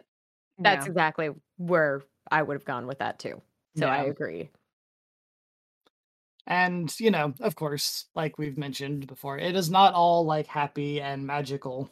Because you do still have, like, the hags, trolls, the Fomorian kings, ogres, all the things that just want to eat you live there, too. Mm-hmm. Delicious murder hobos. Got it. Yes. So this part it mentioned that there were like certain ways that Archfey could be killed. Like some of them can't be killed just by normal weapons and magic. That there are like special ways they have to be killed. Apparently this one is known as the Prince of Frost, and his heart is literally frozen because his true love betrayed him. Oh, that so, sucks. like, the best way to kill him is to, like, thaw his heart back out, but the only way to do that is to reunite him with his true love that betrayed him. Like the easy way to get around that would be like, well, if she was your true love, do you think she would have betrayed you? Right? You would think. No. But no, this guy, he just doesn't get it. Yeah, you not that into you. you give him an aneurysm from like trying to process nuance. That's how you kill him. Yes. Oh. It mentions Fae pacts in this. And it says that Fae that make pacts and bargains become magically bound to their promises. So breaking an oath or granting a favor places the Fae under the power of another creature, which... A Fae does not want to be under the power of another creature. Rumpelstiltskin. Yes. Yes. Yes, he is the first person I thought of whenever I heard that. Oh. Just fucking Rumpelstiltskin. He is a Fae creature. Yes. So now we shift into the 5th edition. Yay! Yay! Love 5th edition. 5th edition is my favorite, I will admit to that. Yes, same. The one that most people understand. So from the Dungeon Master's Guide, this is where it finally mentions that the Seelie and Unseelie do not directly correlate with good and evil. Like, they finally made that distinction. Yes. Morality is gray for them. Yes. Honestly, morality is rainbow for them, I think. Fuck. Yeah. Does it have a hole? Okay. Yeah. Yep. Yeah. Yeah. Perfect. Fairies 101. Go ahead. Because it mentions that, while the two courts have warred with each other at times, they also compete in what it says more or less friendly contests, and have even allied with one another in like small and secret ways before. A little bit of murder. Well, a little bit of murder, but it really does sound like the Baroque French court. Yes. Yeah. A lot That's of all. It's incredibly French. No, that was the extent of my brain. It fizzled and went out just now. You're good. Yeah. Sometimes it be that way. But like I'm imagining that kind of like a lot of like that really, like you said, like catty, like court drama and, like gossiping and backbiting, and you can't necessarily prove that this person poisoned this other person, but like you're pretty sure. And then so specifically got this one piece of jewelry because I just got a new piece of jewelry. How dare them? I'm going to pay this guy off to break something, etc. It really is just what it is. You insult someone specifically by not saying hello to them, etc., etc. Yep. And then as far as the distinctions between Unseelie and Seelie, I feel like they're better described as like Unseelie are like the otherworldly, kind of unnerving type of beauty, and then the Seelie are like the ethereal type of beauty. Yeah. I like that. Mm-hmm. Yeah, that's really good, actually. Thank you. Good job. So they changed the time warp effect a little bit in 5th edition to where it's not just like one option anymore. There's a table that you can roll from or just choose if you want when players spend more than one day in the Feywild. And your options basically become days become minutes, hours, or there's no change, or they can become weeks, months, or years, depending on what you choose or what you roll. I like that, yeah. Adds to the randomness. Yeah, it adds to the randomness, the chaoticness of the Feywild and its weird, loopy time things. Don't make a Doctor Who joke. Don't make a Doctor Who joke. Don't do it. It's low-hanging fruit. Timey-wimey! Sorry. Thank you. Yes.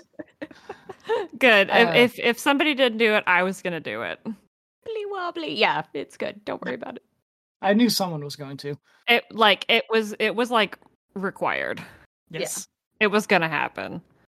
And of course, they added the memory loss to the Feywild. Oh.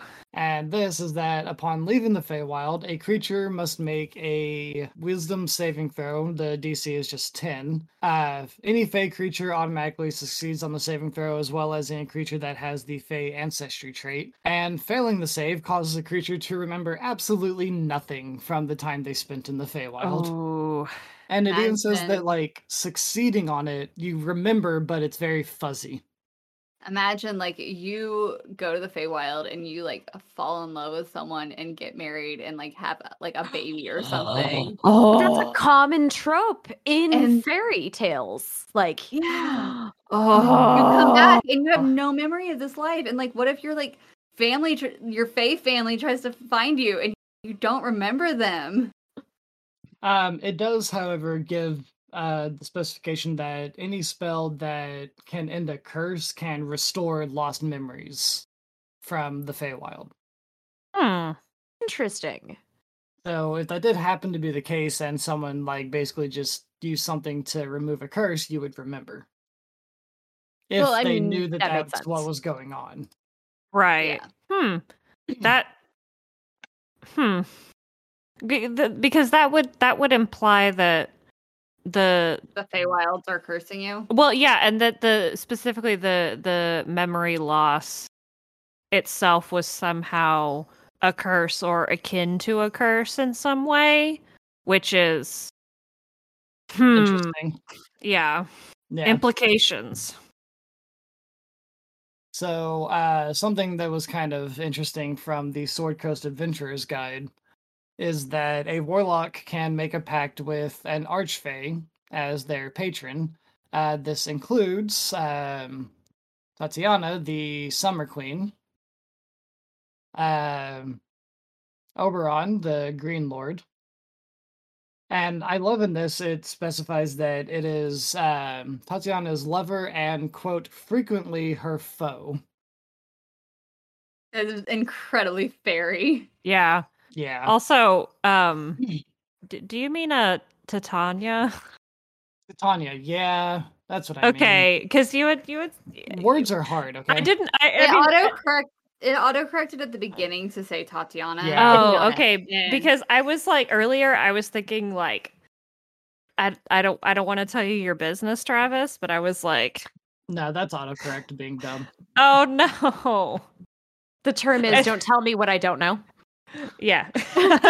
Yeah. Yeah, it's like looks at smudged writing on hand. Yeah, I love the fairy monarchs, Tatiana and Oberon Martell. This says Tidiana on it. Tidiana. Tidiana. I like it. So, from Volo's Guide to Monsters, there are 3 very interesting creatures that can exist in the Feywild that are created in very different ways. Okay. So the first one, we have the red caps, which are, just the little mushroom creatures. Oh, those guys. Yep. So in the Feywild, or where the plane touches the world like at a Fey crossing, if a sentient creature acts on an intense desire for bloodshed, 1 or more red caps might appear where the blood of a slain person soaks the ground.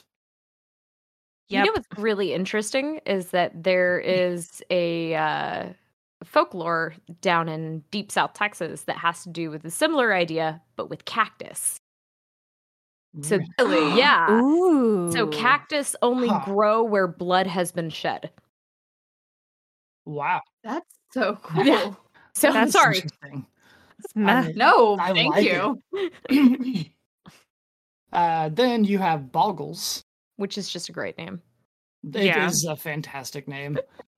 These are creatures that are born out of feelings of loneliness. They materialize in a place where the Feywild touches the world in proximity to an intelligent being that feels isolated or abandoned. You're telling me that they literally blink a friend into existence? Yeah. Yes, it actually. So sweet. It actually mentioned that as an example, a child that got lost in the woods could spawn a Boggle and think that it's just an imaginary friend. but it's actually an actual creature that will live in the Feywild. My heart. What the fuck? Yep.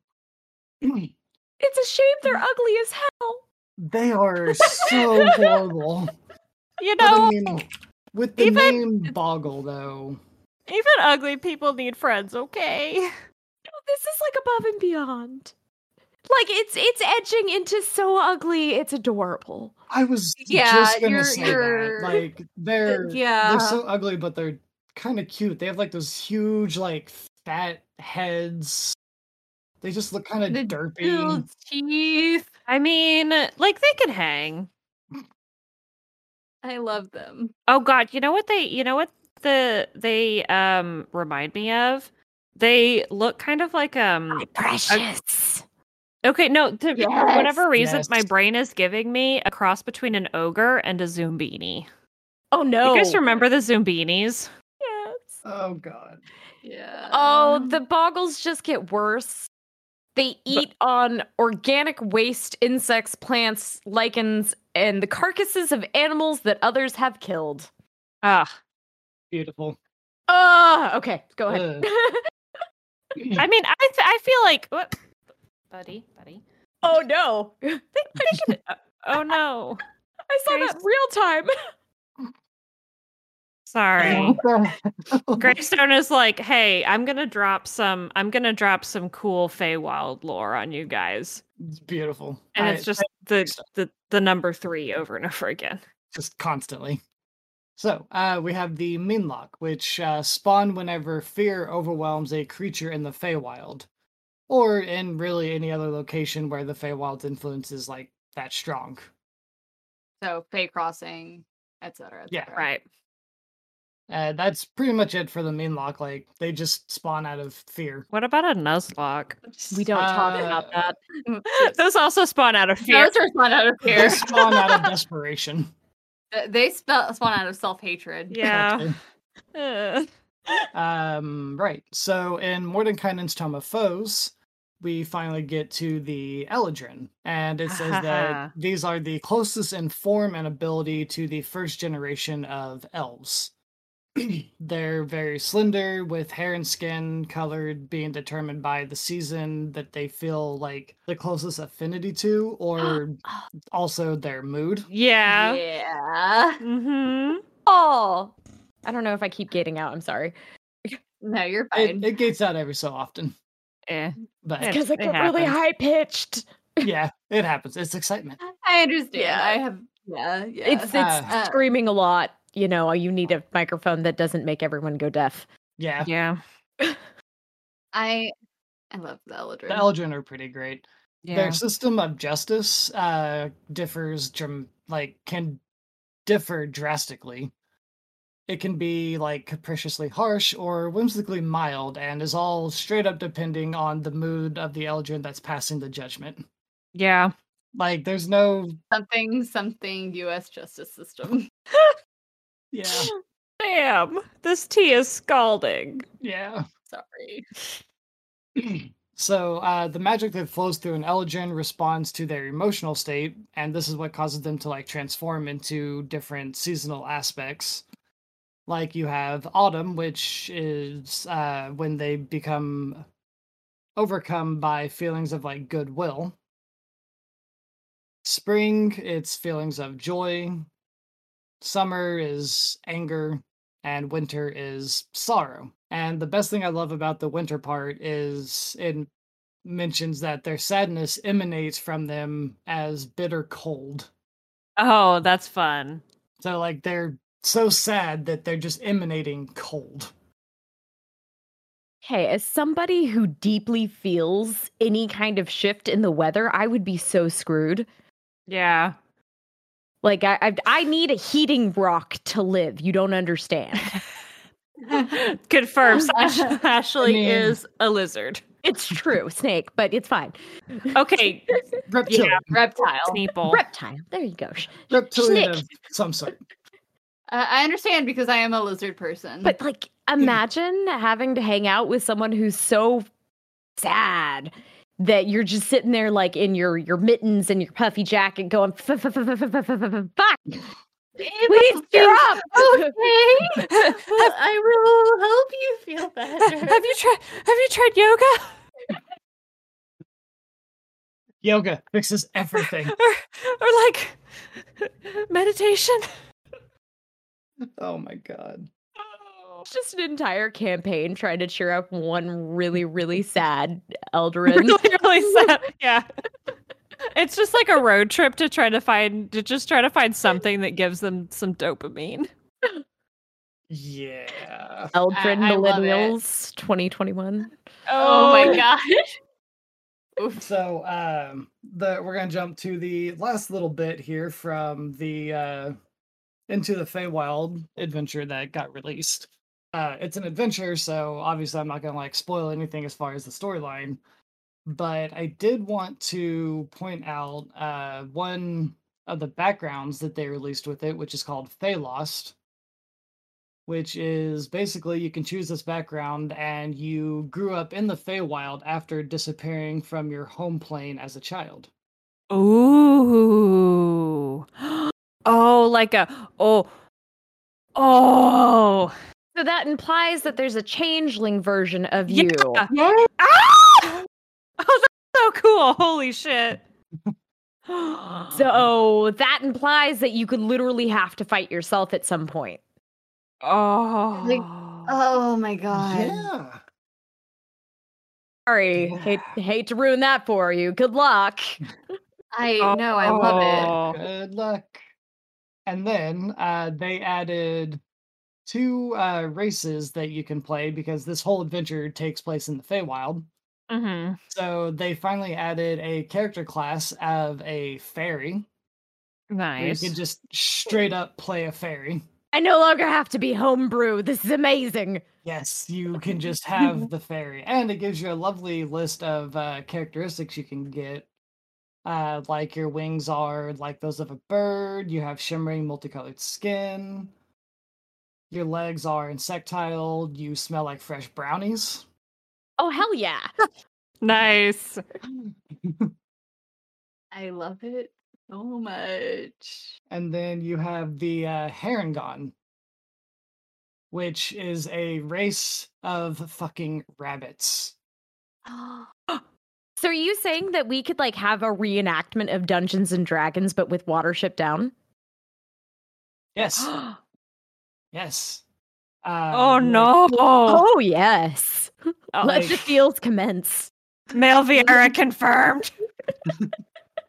The Harengon are literally rabbit folk. Like They look like rabbits. The ultimate bunny girl. Banui. But okay, Uh, I need to go and The pictures are pretty good. Yeah, I'm already looking. Pictures are pretty good. holy shit. They look oh my god, that's so cute. Holy shit. It's great. I love that they added it. Like I don't even know why. I didn't know I wanted it, but Right, like I didn't know that I needed this, but like give it to me. Banui. I really love the fact that they did not lean out of like making their faces so animal. Yeah. Yeah, like they just stuck with rabbits, except they're standing on 2 feet, basically. Yeah. Nice. So then they're so cute. So realistically, you could have like the rabbit, but you could have a hare version of it as well. Yeah. So you could really like lean into it and have an entire like basis of like you got rabbits and hares, and this one's got spotty dotties. This one likes to run. That's super cool. Sorry, like this one has about that. This one has lop ears. I love every time they introduce new races into D&D. Yeah. About it, you can just do whatever you feel like. You can be Banui. I'm just imagining like floppy-eared clerics. Yes. Oh, right. And one of the cool things about the Harengon is their hair trigger ability, which allows you to add your proficiency bonus to your initiative rolls. Oh. So, okay. It basically acts on the fact that rabbits' instincts are much faster, so you have a higher initiative roll. I would love to know kind of like their entire background because, there's actually a big difference between hares and rabbits. Yeah. Like, here's my redneck coming out. Don't mind me. Rabbits being like terrified of everything, but hares will fight a bitch. Yeah. Right. So I would love to see how that would play into it. Like just from a character creation aspect, like if you're going to lean into it, because I mean, for God's sakes, you are a walking rabbit at this point. Yeah. Yeah. I feel like that could lead to a lot of really fun, like variations for characters, like how you kind of have like, you have sun elves, you have moon elves, you have drow and all that kind of stuff. So you could have like the rabbit kind of herringons Subtype. and then you could have like the hare herringons for lack of a better. One leans more towards actual physical confrontation. The other is probably say more book smart. Yeah. Yeah, the more diplomatic of the two. Yeah. Also, okay, stay with me here.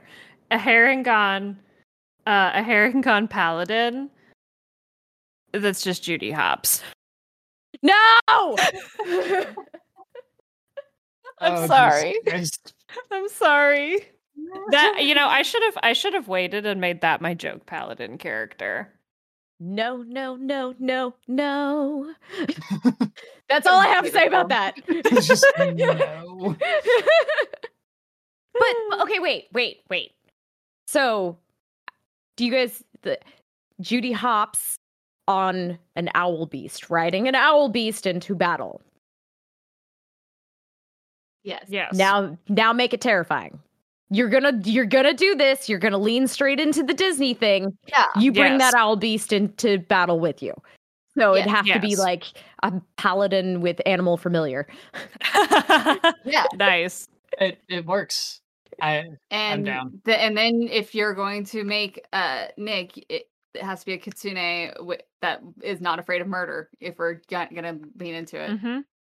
There you go.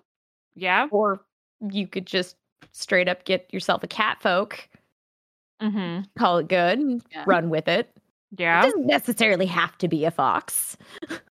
True. We could. I you just know really what? like Bring back because they're not used that often. No. Or bring back the fucking Henge Yokai. Come on.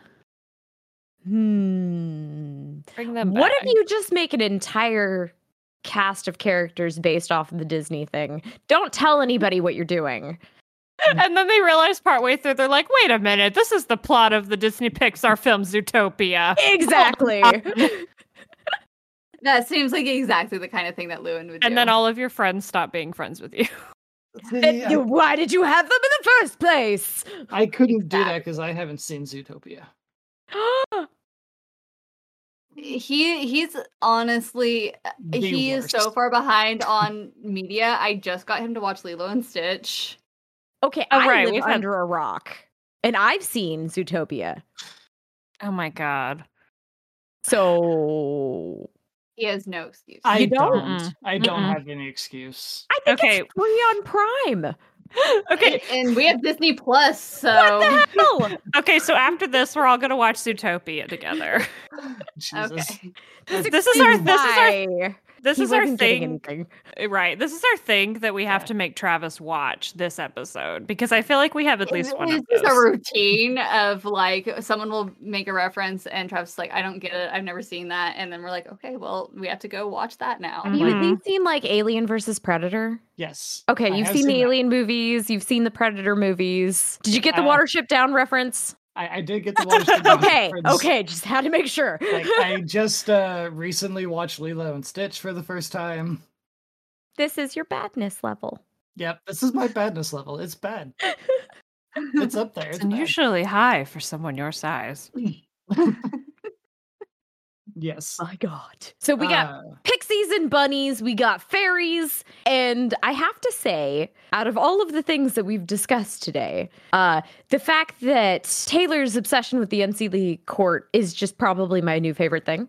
I love them so much, and I can't even explain why. I've never even played a member of the unseelie court. Well, I mean, I can explain why, and that's because they have a little bit more of an unnerving, darker aesthetic, and they're also like criminally misunderstood by most people. That's why you like them so much. I didn't need to be called out like that, but yeah. I mean, I'm just saying.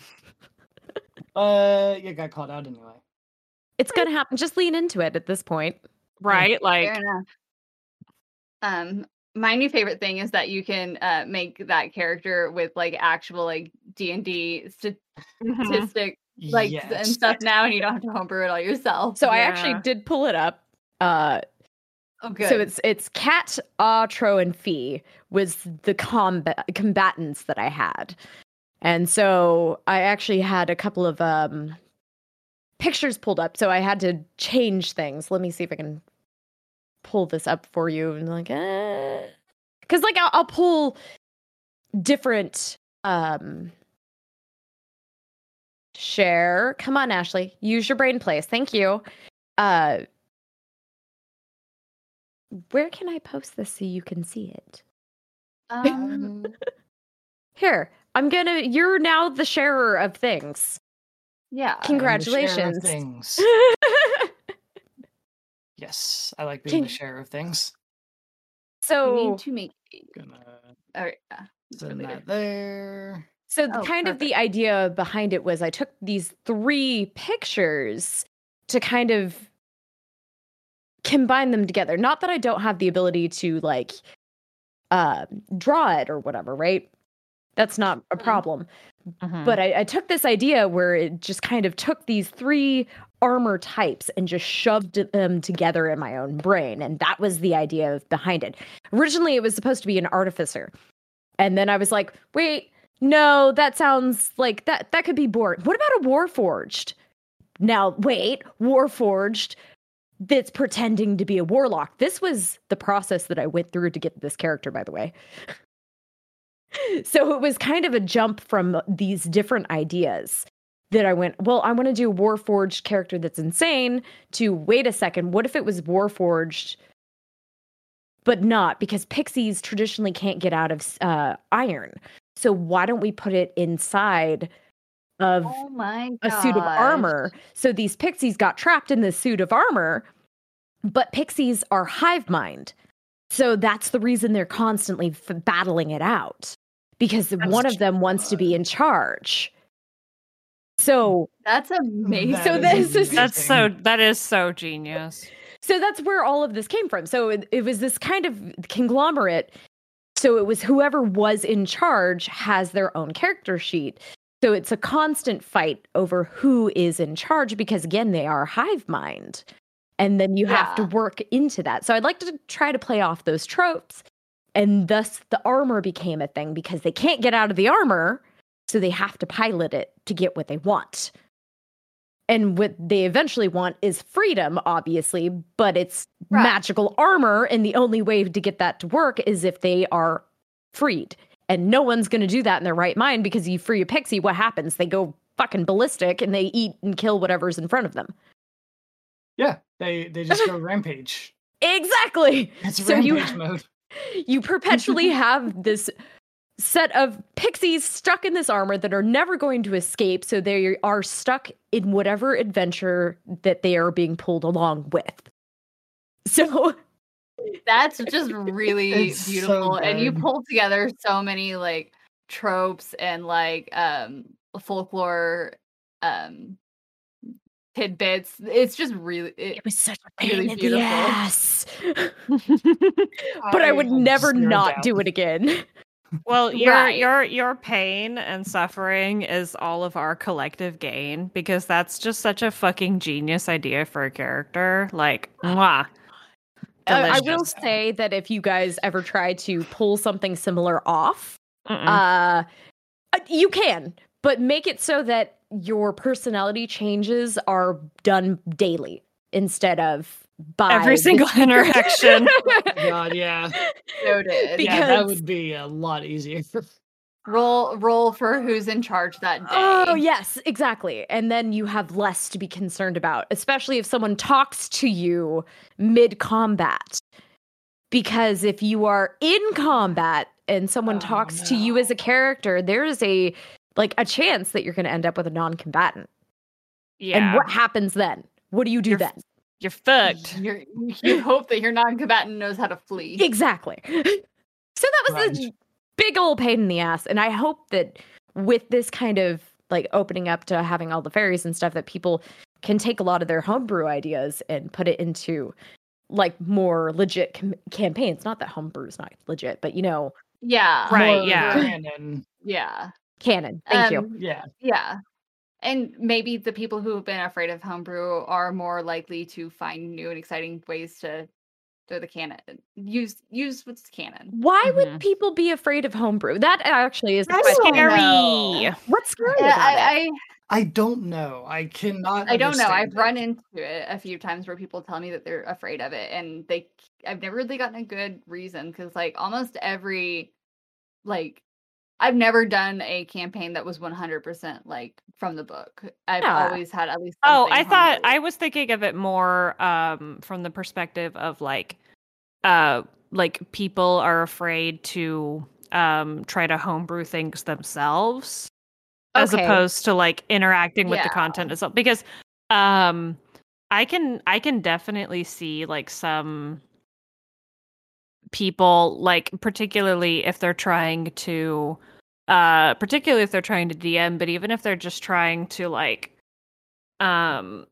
maybe homebrew some aspects of like their backstory or whatever. Like I feel like D&D in and of itself is so like big, and there's like so many rules and different source books and things that it's intimidating enough by itself.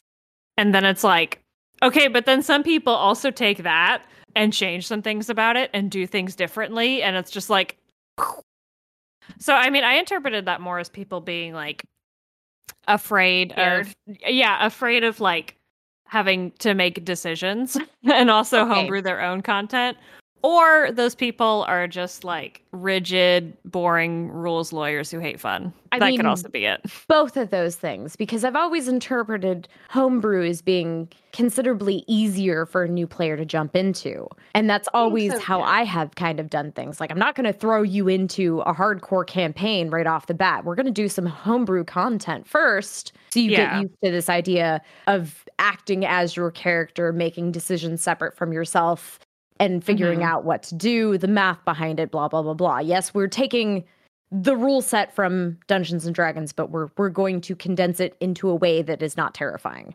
So I hope people start taking their ideas, because the more Dungeons & Dragons expands this way, the more we can take that homebrew content and put it into canon. And that's what I want to see, because there's so many ideas. Many. Yeah. Yeah, same. That's a beautiful statement that I agree with 100%. Yeah. Thank you for coming. Imagination. Thank you for coming to Ashley's TED Talk. Okay. Yeah, sorry. I got my soapbox. No, honestly probably a perfect way to end it. Actually, I was going to say, with that, I actually feel like that is the perfect way to end the episode. So we can go through our little spiel for the ending, which isn't going to be the normal thing, actually. Yeah, and you can plug your stuff. Yes. We definitely want you to plug your stuff. Why? If you want Pete too. I mean, you don't have to. I'm a shitty streamer. I mean, I don't think that you are a shitty streamer. I enjoy your stream content. It's kind of the thing that I play into. Like, I'm the world's worst streamer. Like, that's my joke for me. Oh, gotcha. Okay. A lot of people, they tend to be super critical of themselves in one way or another, which actually goes back to the homebrew content where you're terrified of making mistakes, right? I don't know anything about that. No, not at all. My mistakes are on the air for everyone to see all the time. So I have to be ready to make a fool of myself at all times. Valid. That's fair enough. That's fair. But yes, if you want to, you can plug your stuff. If not, you don't have to, but I'm not worried about it.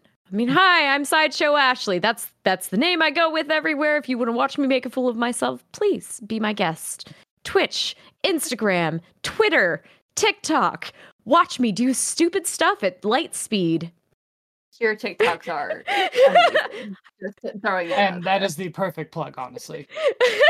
Couldn't go any better than that. Oh, thank you all so much for listening. We are on Instagram, Twitter, Discord, all at Dungeonpedia. Continue to spread the word to your friends and just help us reach more members of the D&D community that are into lore or just want to hear potential homebrew ideas. Yeah, your friends who like fairies. Your friends who like the Feywild. Or unicorns. Your friends who are 6 pixies in a suit of armor. If you have homebrew ideas or have drawn your Dungeons and Dragons character, I want you guys to actually tag me on Instagram and tag Dungeonpedia because I want to see this. And I'm sure they do too. Oh, Yes. absolutely. Tag us, show us. Also, if you have anything that you would like to suggest as a topic for us to cover, you can always email us at dungeonpedia.podcast@gmail.com. I mean, you can send the pictures there as well, but we prefer you tag us so we can all see them at the same time. Yeah. And you can also, suggest things on any of our social media, Twitter, Instagram, or on the episode suggestions channel in our Discord. But we do have an email address. And because we are real professionals. Professional streamers. That's my tagline. Professional podcasters. not quite. Absolutely. It doesn't sound as nice. No. Yeah. And it's also so not true. No. But it is alliterative, so that's cool. Ashley, thank you so much for agreeing to come on and listen to our random ramblings and join in on the chaotic nonsense of our podcast. It has been fantastic having you. Yeah. This is fun. I got to talk to adults and do nerdy things. Well, if you ever want to be a part of the show again, just let us know. We have zero issues with having you back on. Just yell at me. Absolutely. You're going to have to do it much the same way you did the first time. Like, hey, excuse me. Okay, Hey, we would like to again. Can I have your attention? I will keep that in mind. So, Hey, listen. And now I can just send you a message on Discord as well, so I can spam you on 2 different platforms now. Yay! But thank you, everyone, once again for listening, and we will catch you here next week on Dungeonpedia.